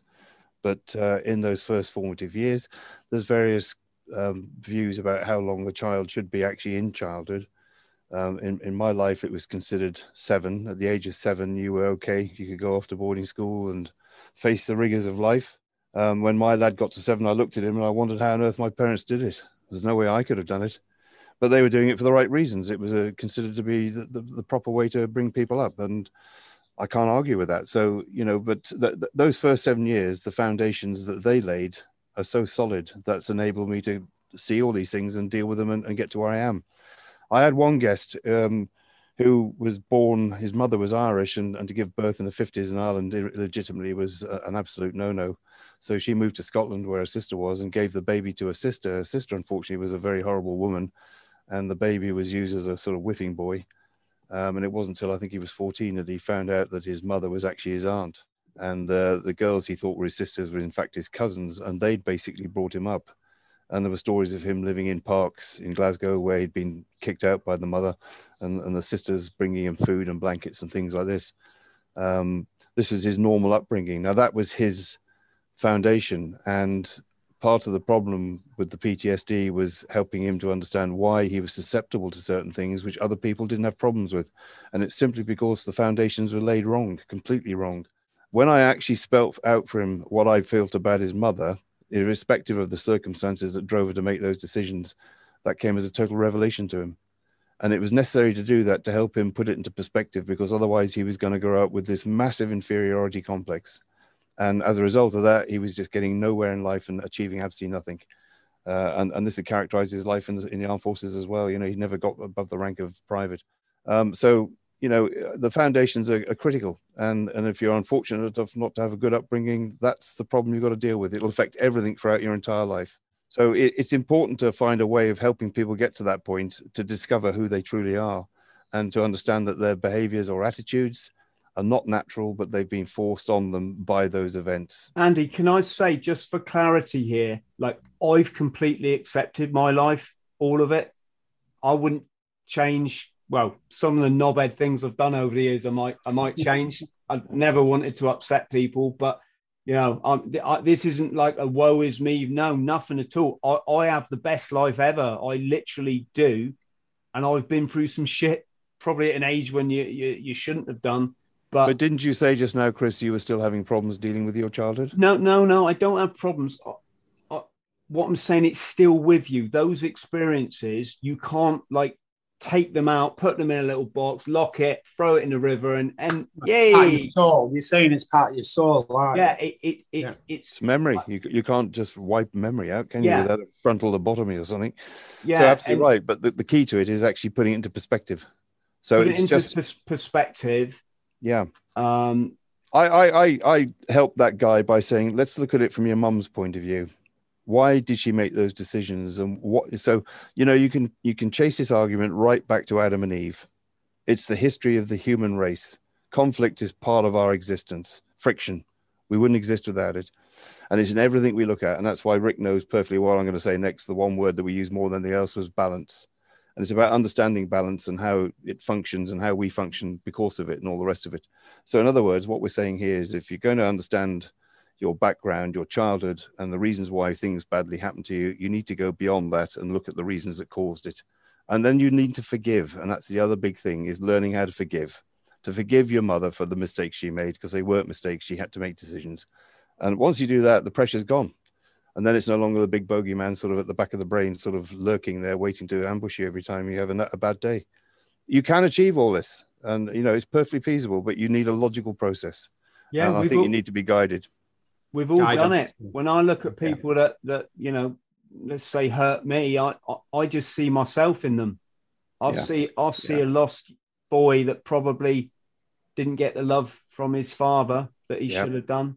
And I completely get it. I have no feelings of malice. But then it goes back, doesn't it, Chris, to those who are not on anyone's radar or just get to that point where they've just gone and taken their life, is there's a point where, right, where's this intervention then? Where's this awareness to go, right, if you're experiencing this? But Andy touched on it as well. There's no rationale at that point. Well, the demon and the angel, they aren't even applicable. We got to interject a positive here, because I've had lots of people write to me, especially during this recent, if I say 2 years of nonsense, everyone knows what I'm on about. And they've written to me and said, Chris, you saved my life. I don't mean like me, but having the podcast, listen to what you're saying, putting a few strategies in. And I know that you guys are doing the same for your, for your crew. And so hopefully we're turning people around at some point on that journey. How you get the people that in that real darkness, it's that thing that you literally would be good if you could be there, isn't it? And just change a few of their paradigms in that moment, just a little gem to get someone thinking, I hadn't thought of that. Do we have any thoughts on I mean, everyone says keep an eye on your oppo and this is so true, but I'll give you a silly example. Someone challenged me to do this 22 push-ups a day or whatever it was back along. Was it for 22 suicides a day in America or something? So I did it on the first day. I did it on the second, did it on the third. Fourth day, something happened in my personal life. And it was just like, right, I'll put that on the back burner. I'll do double tomorrow or something, right? Next day after, I was having the repercussions of this thing so back burner again. Come the third day, I thought, I got 2,500 people on my Facebook. Not one single person wrote to me, and I'm not saying that they all saw that I was doing these press ups, right? But not one single person wrote to me, and Chris, what happened with the press ups? Not a single person. And do you know what? I fucking stopped doing them because I thought something about this is horseshit. We're not keeping an eye on our own.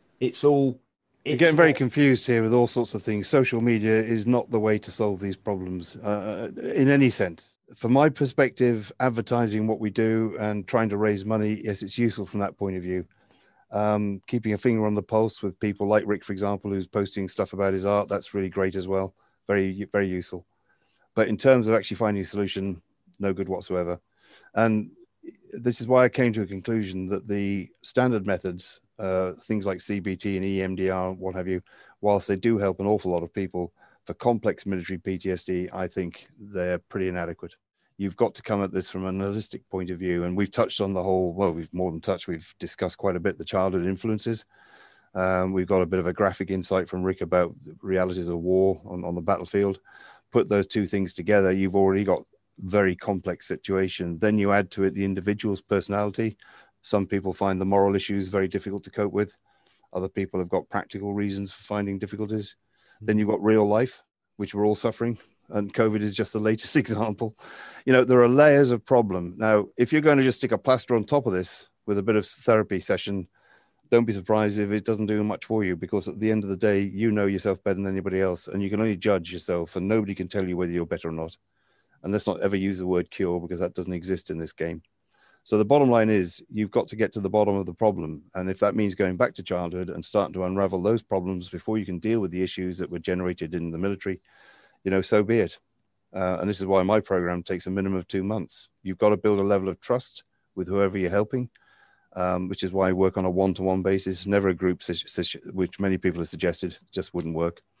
You've got to get to that level of intimacy before you can expect anybody to start opening up their real heart to the problems that they sometimes don't even know that exist themselves. Then you can start dealing with them. And the dealing with them isn't complex. It's really what we're doing now. This conversation will probably help an awful lot of people simply by listening to the things you've said, because it's an echo and they go, right, I'm not alone in this. I'm not actually going mad. Somebody else understands. Once that understanding is there, well, then you're off. Then you can reach the stars, and it's surprising what comes out. But you need the time for that, you see. So a 45-minute session in somebody's clinic is not enough, which is why Rick and I went to the mountains for 15 days. And by golly, we didn't stop talking, did we, Rick? I mean, we fitted quite a few other things in as well.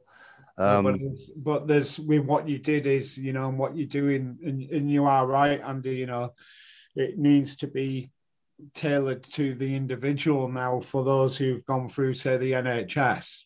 And it's no disrespect, it's just numbers. They cannot deal with them numbers. Whereas where Andy's coming from, he's got a team behind the scenes, like the clinical psychologist, psychiatrist, who tailors the program from the individual, from the information which has been from the individual and from Andy.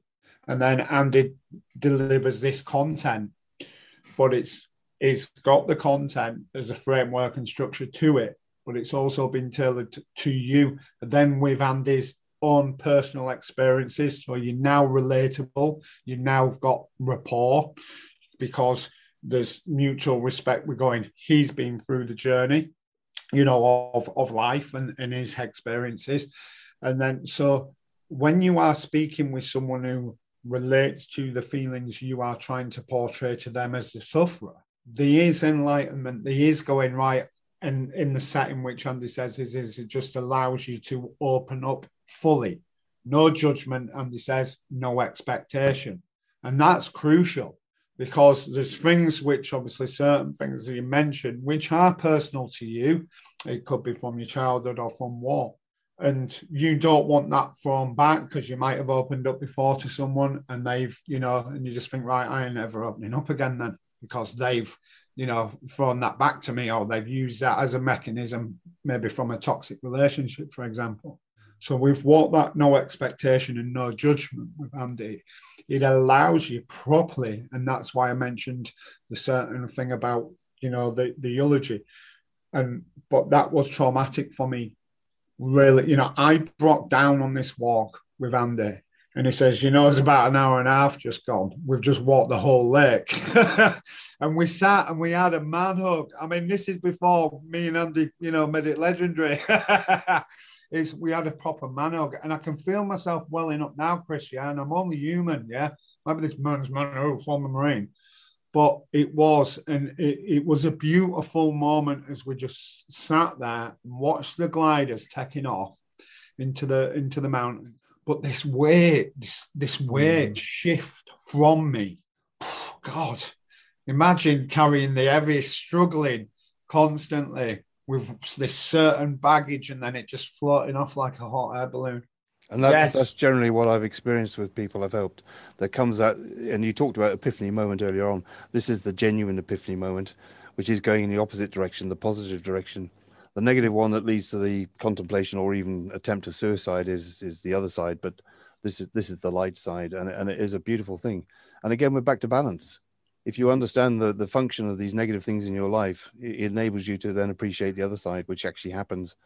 I took one guest into the mountains. We went out for a night camping.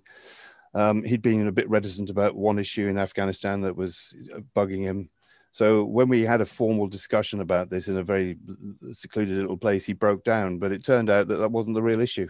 As a result of that, when we went camping, just for one night with a classic sort of Ginganguli by a stream with a fire and all that stuff under the stars, he suddenly stood up and started talking about it. And I was lying on my side with my back to the stream with the fire in front of me. I had my head on my arms like this. And I was thinking to myself, for God's sake, don't go on too long. My back was freezing. The wind changed direction. The smoke blew in my eyes. I was now sweating here and freezing there. I was coughing and my arm went dead. And he was totally oblivious. He was just talking the issue through to the stars. I had to lie there and endure this for about an hour until it had run its course. And there were no tears. There was no reaction. He'd done all that previously. He said, that's it. It's done and dusted. And he's now got a great life. His family's reunited. His children are fabulous and having a great life and all the rest of it. He turned the corner very quickly. And that's all it takes, really. You're still going to go through life. It's understanding that you're still going to have life struggles, life's roller coaster of emotions. That normal is life. Normal life. That's normal. Yeah. But when you are going through this depression, it just feels as if everything's depressed. Everything, your mindset. Well, what you do is you just ignore it. I mean, I went into isolation. It wasn't exactly isolation in the terms that you were referring to, Rick, where you were literally stuck indoors for years. I actually jumped on an old wooden boat and sailed. That's my factory default setting, if you like the sea. But, essentially I was running away. I had no phone. I had no comms of any sort. And I lived on that old wooden thing for 18 years. That's how I ended up out here. I wasn't alone either. This is an important point. I have the most wonderful person in the world, my wife, Shirley. And she the term rock is a bit misused nowadays or overused, but she's more than that.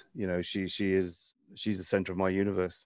And she's nothing special. She's very modest. She'd say the first thing herself, oh, nothing special, but she is.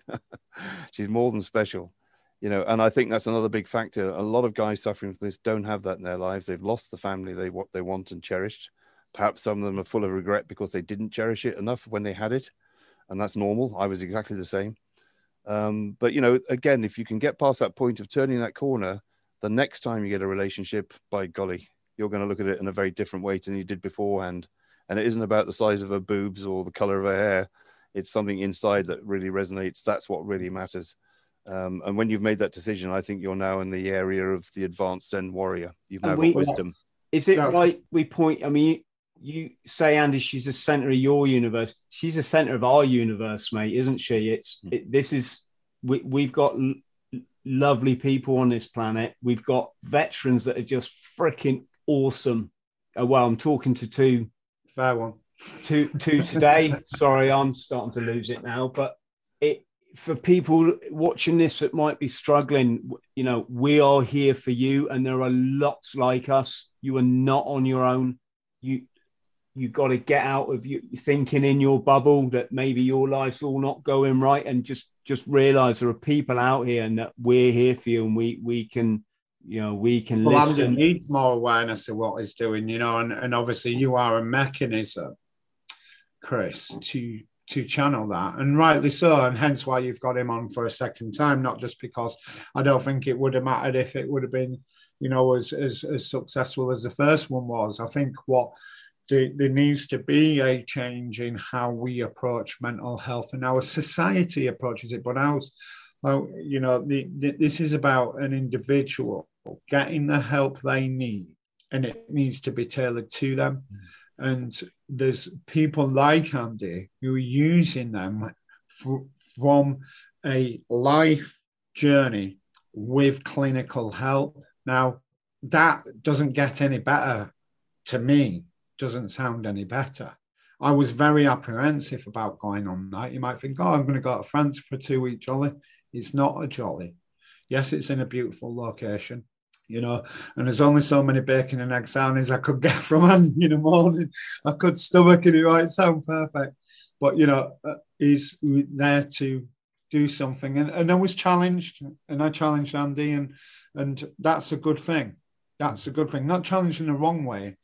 It's just that you're trying to comprehend certain things. So it is alien, just like your feelings are when you are down. So by what it's doing and the awareness and rightly so the publicity to which it gets is that is saving one life. And now to some other people that might not mean much because we don't know them, but I'd rather have a person who comes back through having gone through things in life. Because when you read about success stories, and it's not measured in a monetary term, achievements with what they want to do and achieve, it's phenomenal. But then it cascades and it resonates with people. So it then helps someone again. And we need to, it's like putting the news on. I don't put the news on anymore because it's just all bad. When you're in that positive mindset, and I know I'm on about struggles and I still struggle with certain stuff, but when we're in the positive mindset of stuff, you look at stuff in a good way. So it should be, right, that glass is not half empty. It's got to be that black and white sometimes. It's half full. And when you use certain mediums, like you said, with social media to a good avail, and that's how they should be used, whether it be raising awareness of things, but on a personal level, as well as keeping in touch with, but it's just got lost in translation somehow from what it, an extended form of Friends Reunited. Yeah, my little chip in there is I deactivated the Facebook. I don't think it's healthy. Right. This is just, if you've got your 30 crew on there and that's it, that's fine. But when you're in the public eye, you just get friend requests from fucking everywhere. I wouldn't mind if people sent a little message to say how they know you or why they want, but that that's gone out the way. All that etiquette and humanness, it's just someone hitting a button there, right? I obviously got my professional page. And I will say, Rick, I've put my personal page back on because of our fundraising, right? But I found it a massive relief to deactivate. It's just one of those moments in life you just realize you've done the right thing. It was just the right thing. But just moving on, I want to finish on a positive. I want to promote Andy's services, so the Mountain Way. Obviously, for friends listening, there'll be a link below. Andy's a very personable guy, as you know. So if you mail him, you are going to get a reply. I know that because I've been asked for Andy's contact details several times now. Rick, I want to talk about your wonderful artwork before we finish. Before we come on to those two areas, I'm just going to say one thing here. My epiphany was when I realized I was punishing the person that had already been punished enough. It's kind of that simple. In fact, if you want to get really as it was, it's like when I was that little boy, I didn't deserve that shit, adults doing that to, it was a fucking horrible time in the 70s for many of us folks. If you're listening, it just was. But here's the thing: as an adult now, shoving needles in my arms 12 times a day or whatever, who was punishing that little? I was doing it to myself now, wasn't I? And that was when I woke up and went, Chris, stop doing it to yourself. And then I had that relief, Rick, that you described, that weight lifting off my shoulders. And as I said, my life's never been the same. It was my life from that moment was on the up. So Rick's just going to get a glass of water. What can we say, Andy, to people that might be struggling or people that might be supporting someone that's struggling? Okay, mate. Sorry to put you under this pressure. I have to leave in 11 minutes. So I'll say the things that I think are important at this stage. If you want to have a subsequent podcast to talk in more detail, I'm very happy to do that. I just wanted to finish on a positive because it's been quite heavy. Absolutely right. Yes. I'm looking at a board now behind the computer with 40 odd names on it. 2 of those names came through your podcast last year, and they're now actively in the program. The time it takes varies from every single person. One guest took 3 years to actually make the decision to come on the program. Now, what's the point I'm making? The point I'm making is you probably know you've got a problem, but either you're not really sure how to deal with it, you've tried other things, it didn't work, or you're too worried about going there. Or if that's not the case, just ask yourself if those around you think there's a problem, but you're not prepared to accept it. And those would be the closest, your partners, your wife, children, parents, what have you. If you're totally on your own, unless you are a genuine hermit, then I would say there is a problem. And you need to do some internal thinking about whether or not you're going to spend the rest of your waking days this way, or whether you want to finally make an effort to get out of it. Now, it does take an effort, no doubt about it. And Rick can talk about this afterwards. It took Rick some effort because there were lots of things in his life that weren't right at the time, which he was trying to cope with at the same time. So it was an awful lot of stuff, and it all builds up, and it becomes to the point where it's almost unworkable.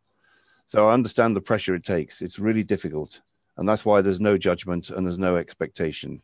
And some of those names will stay on that board indefinitely. I'm quite sure of it. Some of them will never actually come on the program, but we are here if they want it. So the first point I want to make is the choice is yours. If you want help, it is there. But if you're not prepared to go for it, you're never going to get it. The second thing is, provided you're a bona fide veteran and that you have been diagnosed by a competent authority with PTSD, then you're eligible to come onto our program. But the only question we have is that will you step up to the plate? Will you actually engage in the program? And will you take on board the things I'm going to show you? And will you, as Rick said earlier on, practice, practice, practice? There's no magic cure to this. There's no instant solutions. It does take time. It took me over 30 years. I can guarantee if you follow what I say, it'll take you a fraction of that. But you have to put the effort in. And it basically means you've just got to go wholeheartedly go for it. There's no medication of any sort involved. You probably are on medication, and that's normal. And that's a very important element. If you're going to come off medication, then it has to be under the supervision of your GP. Can't be done by yourself, and certainly not by me. But that's probably a goal you want to achieve. I had one guest who was on 27 pills a day. He's now down to 10, and he's feeling a lot happier about himself. So you can achieve all these things, but it's got to be done in a proper structured fashion. There is a program here. Once you've gone through what we call the experience, I don't use the word course because to us in the military, that's lots of connotations.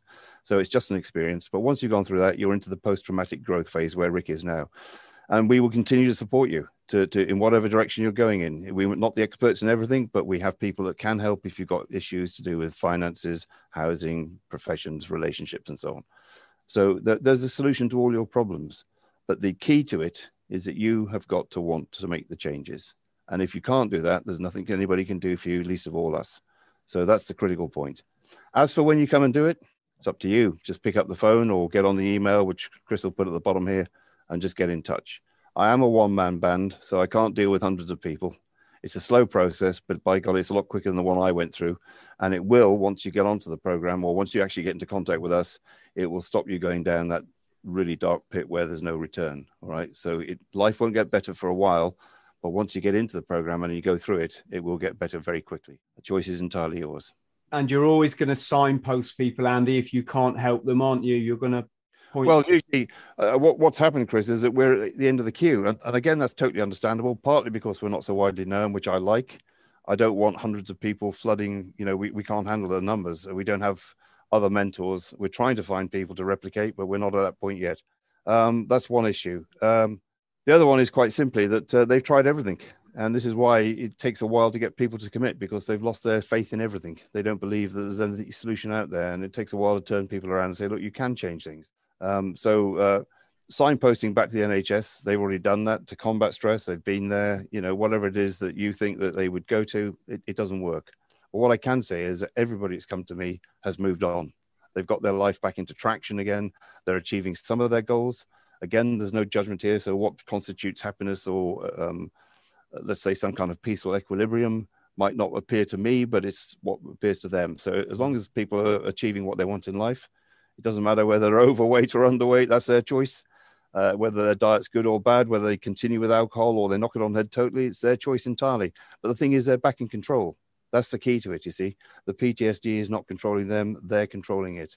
And just the final point I want to make is you can eradicate the bulk of it. Not just bits and nibbling away at the edges. You can get rid of, I would say, the most toxic elements. But there was always going to be certain conditions, certain things that you're going to need to be aware of. And likewise, there might be triggers as well. Something that somebody says or something you see or whatever that will trigger off a reaction. If you follow the program, you'll be able to deal with those reactions. You'll be able to take control of them and get back in the chair, and life carries on.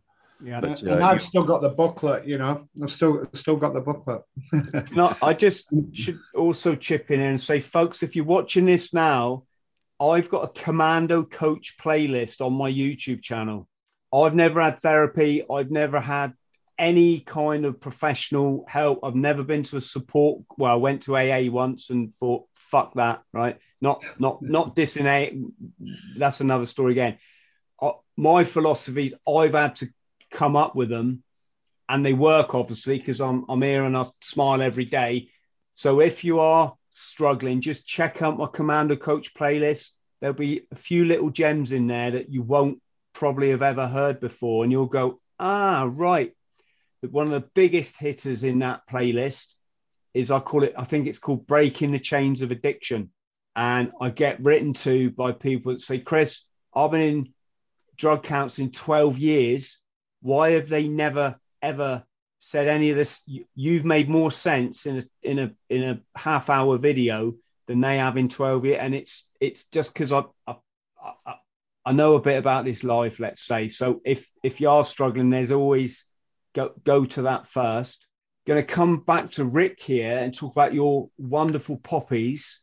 Rick is an artist. He creates these beautiful things. Have you got one you can show us, Rick?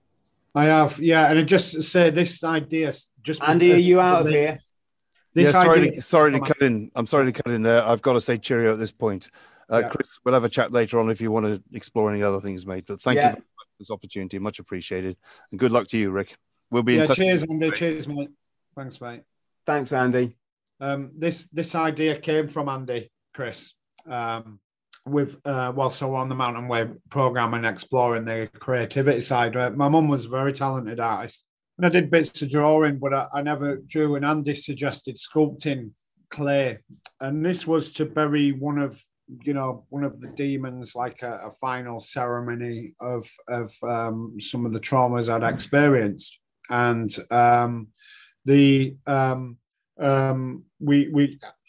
so I came up with the idea of a poppy, and I'd actually, on my last tour of Afghanistan, brought some of the very earth back. So I thought, right, I'll sculpt a poppy and I'll sprinkle it with the earth, and that with some other things will get buried on top of the mountain at 9,000 feet, like, you know.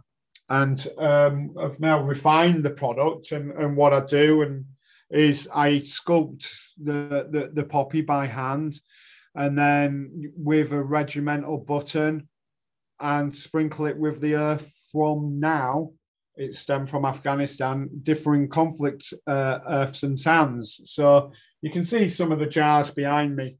What's Chris, it made out of, mate? What's the actual? So it's made out of air-dried clay. I sculpt it, dry it, and then paint it with multiple layers, and then it's actually got a brass button in the center. And I do it with a presentation box, and it's called the Conflict Poppy Collection. Wow. For your audience. And it's an ethical box, you know, sourced eco-friendly company. And I now have over 30 odd different conflict earths and sands from across the globe, and I'm still acquiring more. And what this allows me to do with the creativity and some of the art, I haven't got some art here, but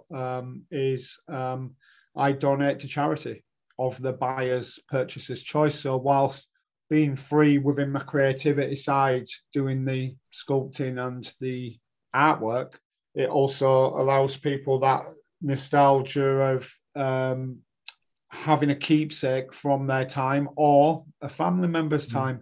And I've done poppies for people, you know, family members who've lost loved ones in war. I've got a lot of them on my business pages and my personal page. And then the small donation to charity of the buyer's choice is just don't get any better than that for me, Chris. Yes. And then we read up on the units, read up on the battles. Trying to get into America. I've got some contacts. I'm just about to get some sand from Iwo Jima, from a US Marine. You know, so every earth and sand I've got is all got provenance for those who are sending it in to me. So, so just to clarify, you don't make money on this. This is all. It basically, its proceeds of profit go to charity. Yeah. Okay. Yeah. Just clarify. Yeah. I'm not a charity. I'm not a not-for-profit organization. I am a company, but because Chris, I've received help, so I want to give help back now. Yes, I've been involved with a couple of charities, and over the years I have raised tens of thousands of pounds for charity. But it's just that good full circle of being able to not just give back or pay it on, but maybe helping someone who I've never met and could save their life. And charities do need, I know it's thrusting a lot of people's faces nowadays, but charities do need help. So if you imagine being in a world where you purchase a product and then some of that money goes to help someone else and it hasn't cost you any more, well, that makes it a wonderful place, a wonderful world to be. Yes, exactly. It's funny, isn't it, how we have this need to give back when we've been through trauma. We come out of trauma seeing the world differently, don't we? We do, because and when you've had near-death experiences or you've been humbled by traumas from other people or your own, you want to, there becomes a reasoning inside, isn't there, to say, right, I don't want anyone else to suffer like this. Can we help, and how can we do it? We can do it in different mediums, where your self-awareness and your charity challenges. I did a charity challenge 7 years ago, trying to walk the length of Britain backwards, for a cancer charity and a small marine charity. And it was on the back end of my mum just obviously passing from being terminally ill. And I believed in this small, and still do believe in this small marine charity and what they stand for, because 100% goes to women. And yeah, so it was a 350th anniversary at course. So I did 1,664 kilometers on the treadmill. And then obviously went up to John O'Groats and got down to Perth, and injury and lack of support stifled that world record attempt. But You know, Bloody hell, mate! You don't want to come down that A9 backwards. I've done it. I've done it. I've done it. The whole A9, more or less. I'm surprised you're not stuck to the front of a juggernaut now. Well, the police kept stopping me, to be honest, Chris. But I tell you what, you had some of the jocks shouting out at the vans, "You need your head checking," and I'm like, "You're telling me, mate?" But you know what? It got awareness because it was so different. And in it, the media, the people done it, and there were farmers stopping the tractors, getting the little one to jump out. You know, if they had the child working with them, giving me 40 quid, for example. So I'd do a live and say, "I've just had 40 quid donated." You know, we're amazing, Chris. People support. People are, you know, there's a lot of wonderful people. I was camping in a. It's Wick, isn't it? Wick is the first. Wick is the first. It's about 30 miles. Yeah, it's the last stop before you go up to John O'Groats. Yeah. Yeah. So I'd run from John O'Groats that afternoon to Wick that evening, and I was just got my tent up in this park. Suddenly the bloody blue lights came. These two coppers come charging across the grass with flashlights, and I'm thinking, and I'm gonna be arrested before I've even bloody begun. And they went, "It's you. You're that guy." I'm like, "What guy? We seen you running from John O'Groats." Yeah. I mean, it is barren up there, and the police will stop you just in case you do get, obviously. Yeah, well, I didn't realize it's all free land up. It's called it's common land up there. No one, you can camp where you like. You can even camp on someone's like garden or their farm or something. Well, I run supported as well. You know, like yourself. You know, it wasn't like these celebrity challenges you get where they're in ice baths, hotels, hot meals. I were on rations. Yeah. With a sleeping bag, and you imagine how I was seizing up in my bivvy bag and that, literally seizing up. At one point, my uncle in the car, he slept in the car, I slept outside, you know, as you do. And then, so you know, you're obviously trying to get the carbs and everything down you, but rations wise, which wasn't a bad thing, you know, for logistics wise, but just that thing to give back. I mean, this was 7 years ago. Technically, I wasn't giving back at that point. I was giving, you know, because I hadn't received help or charities then. It was just my thing to help charities. And God, it's something which I will do for the rest of my life. You know, I don't have to give profits from here, but I do. And we're creating, you know, we're keeping history, Chris. And you know, if you think back to how many conversations we would just love to have with First World War veterans and Second World War veterans now, you imagine the story from them, because there is, I mean, there's a massive following with military history anyway. So to document it in different ways now, like with the Earths and Sands and the regiments, and then doing it for people who are then giving me stories, I just put little bits into their information as well as the factual information. So it becomes educational and informative. Regards to the losses as well, for example. So I'm researching them, not just the losses and the official government stats. It's not just a number. I'm then breaking it down into regiments and then subcategories from there, because it is personal. There's a personal story or there's a tragedy behind that loss. You know, and I'm trying to work on a since World War II project now where we've had 30 medal qualifying criteria since then. And it's like Malaya's the biggest casualty losses we've lost since World War II, which was 1,442 personnel. And like Ireland was 1,441. Oh, dear. Yeah. And so you're finding information like that. I'm trying to source. So if there's any of your audience around the world who'll pay for the postage, can get me Earths and Sands from prominent battles, not just from since Second World War, but any time, then we're creating a living museum. Earth and Sand, folks, in case you didn't hear. And Rick, am I right thinking this has brought you in contact with some fairly high-profile people on your journey? Celebrities, especially Instagram, So, I mean, am I the biggest one? You're the biggest one on Instagram, Chris. Yeah, and Facebook, to be fair. But yeah, the author Damian Lewis. Yes. who's put me out a few times, and he's got a couple of the poppies. He sent me a signed book. Chris Ryan on Instagram. Foxy, yeah. Jason Fox. He's got one. Aldo, Ken, obviously. Yeah. I mean, the Marines are a small community, hasn't it, from that period of time. Will Carlin, the former England rugby captain as well, he's just reposted me night before last, actually. I mean, so it's slowly gaining you know yourself, Chris. You get a bit of celebrity sport, like say with Robbie Williams and stuff. It just helps push what you do, or it just gives you a bit of authenticity. Now, I'm just trying to, in my own way, honor those who've sacrificed their all, but also you're creating a keepsake and a gift. I mean, if you think when we pass, how much stuff gets passed on? Not much sentimental wise object, but we want to create memories. So I believe, and I've had, this sent to me, the messages of which come through are unbelievable. And I mean, I did one for you had a guest on from Mount Longdon. I've just done a poppy for the sister of one of the guys killed on there.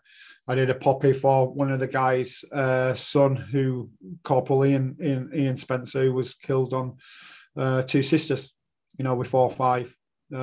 There's loads as from guys corporals who died on my tour. I've actually got the from Sangin and those who were killed there. I've done poppies for their families, of my colleagues. So I haven't got much of that earth left, but all the others, we're just building information and education. And I just think, I'm learning as well, because I don't really know much about the British Army. I was never in the army, I yes. Regiments that, but yeah, you learn. Rick, listen, I'm going to stop us there. Not that I know me and you can chat all day. I just don't want people going, oh, bloody hell, that's 3 hours. That I ain't watching that, right? No, I know, mate. Because I want people. I think we've covered some really valuable stuff. We're talking on this podcast, mate. We talk about the stuff. You just don't really put this out live then, or is this being pre-recorded? This is pre-recorded. I'll have to do some jiggery pokery. Now we've lost Andy. I'll have to. I mean, he was getting up and moving around and half bollocking us again. All right, sir. Yeah. But and what I can also do for you, although we can discuss this in a minute. I can put this bit out as a separate video, so it's just talking about the conflict poppy, because hopefully that makes sense. Friends at home listening, if you can use Rick's services, if you just like to run a question by him, there's Rick won't look at any question as being silly. He will welcome you all. I can tell you that, because he's a lovely man. I think we got a conflict coming on Saturday, mate, and we 50-year-old blokes trying to recreate the Royal Marines 9-miler. I'll stick to my 40s, but yeah, we are. And it's funny because like this one here, Craig, Carry. Yeah, and we've done that poppy for that, and that's sprinkled with the earth from Churchill's original commandos where they trained, where they were formed and raised. And we're going to recreate this 9-mile speed march, which is one of the commando tests out of the 4 now. Instead of it being in Devon, we're going up to the spiritual home and original home of it. And we're going to go and do it as veterans. Some of us haven't done it for myself, quarter of a decade.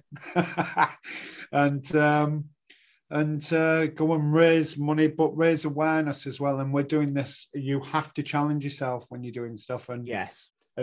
Friends at home, if you can bung us a £5, we're not asking for a lot, but it'd be nice if you could give something. We're trying to raise awareness of veterans' mental health. We don't want any more, families to lose the father or the mother.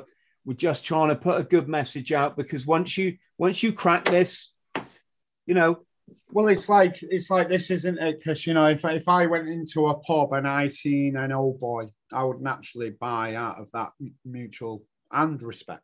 Buy him a pint. So instead of buying us a pint or a coffee, Chris will obviously put the link in. It would be more than appreciated, because we're helping to save a life and for a virtual coffee for someone. And Definitely. You can have our stories for free. So, friends, if you want to get hold of either Rick or Andy, all the links will be below. As I said, at the very minimum, check out my Commando Coach playlist, because that's just a very simple philosophies on just changing your paradigm on life, because the universe doesn't really change. It stays the same, but it's how we think that we can have an effect over. So if the universe isn't perfect for you at the moment, and it should be, we just got to change our thinking a little bit. Anyway, enough said. Massive thank you to Andy Shaw. Andy, absolute legend. Rick, massive thank you to you. Please just stay on the line, Rick, and after I hit the record button off so I can thank you properly. To everyone at home, massive love to you all. Please look after yourself. Please let the past go. That's why it's called the past. Love yourself for who you are, because I love you. All my crew love you. And life can be such a beautiful place to be when we make those tweaks. If you can like and subscribe, that's really going to help the podcast and help us get this message out. I'm out of breath. See you. Cheers. Thank you, Chris. Friends, thank you for listening to the Bought the T-Shirt podcast. Please like, subscribe and share. And don't forget to follow me on social media. Username, Chris Thrall. Instagram, Chris.Thrall. Thank you.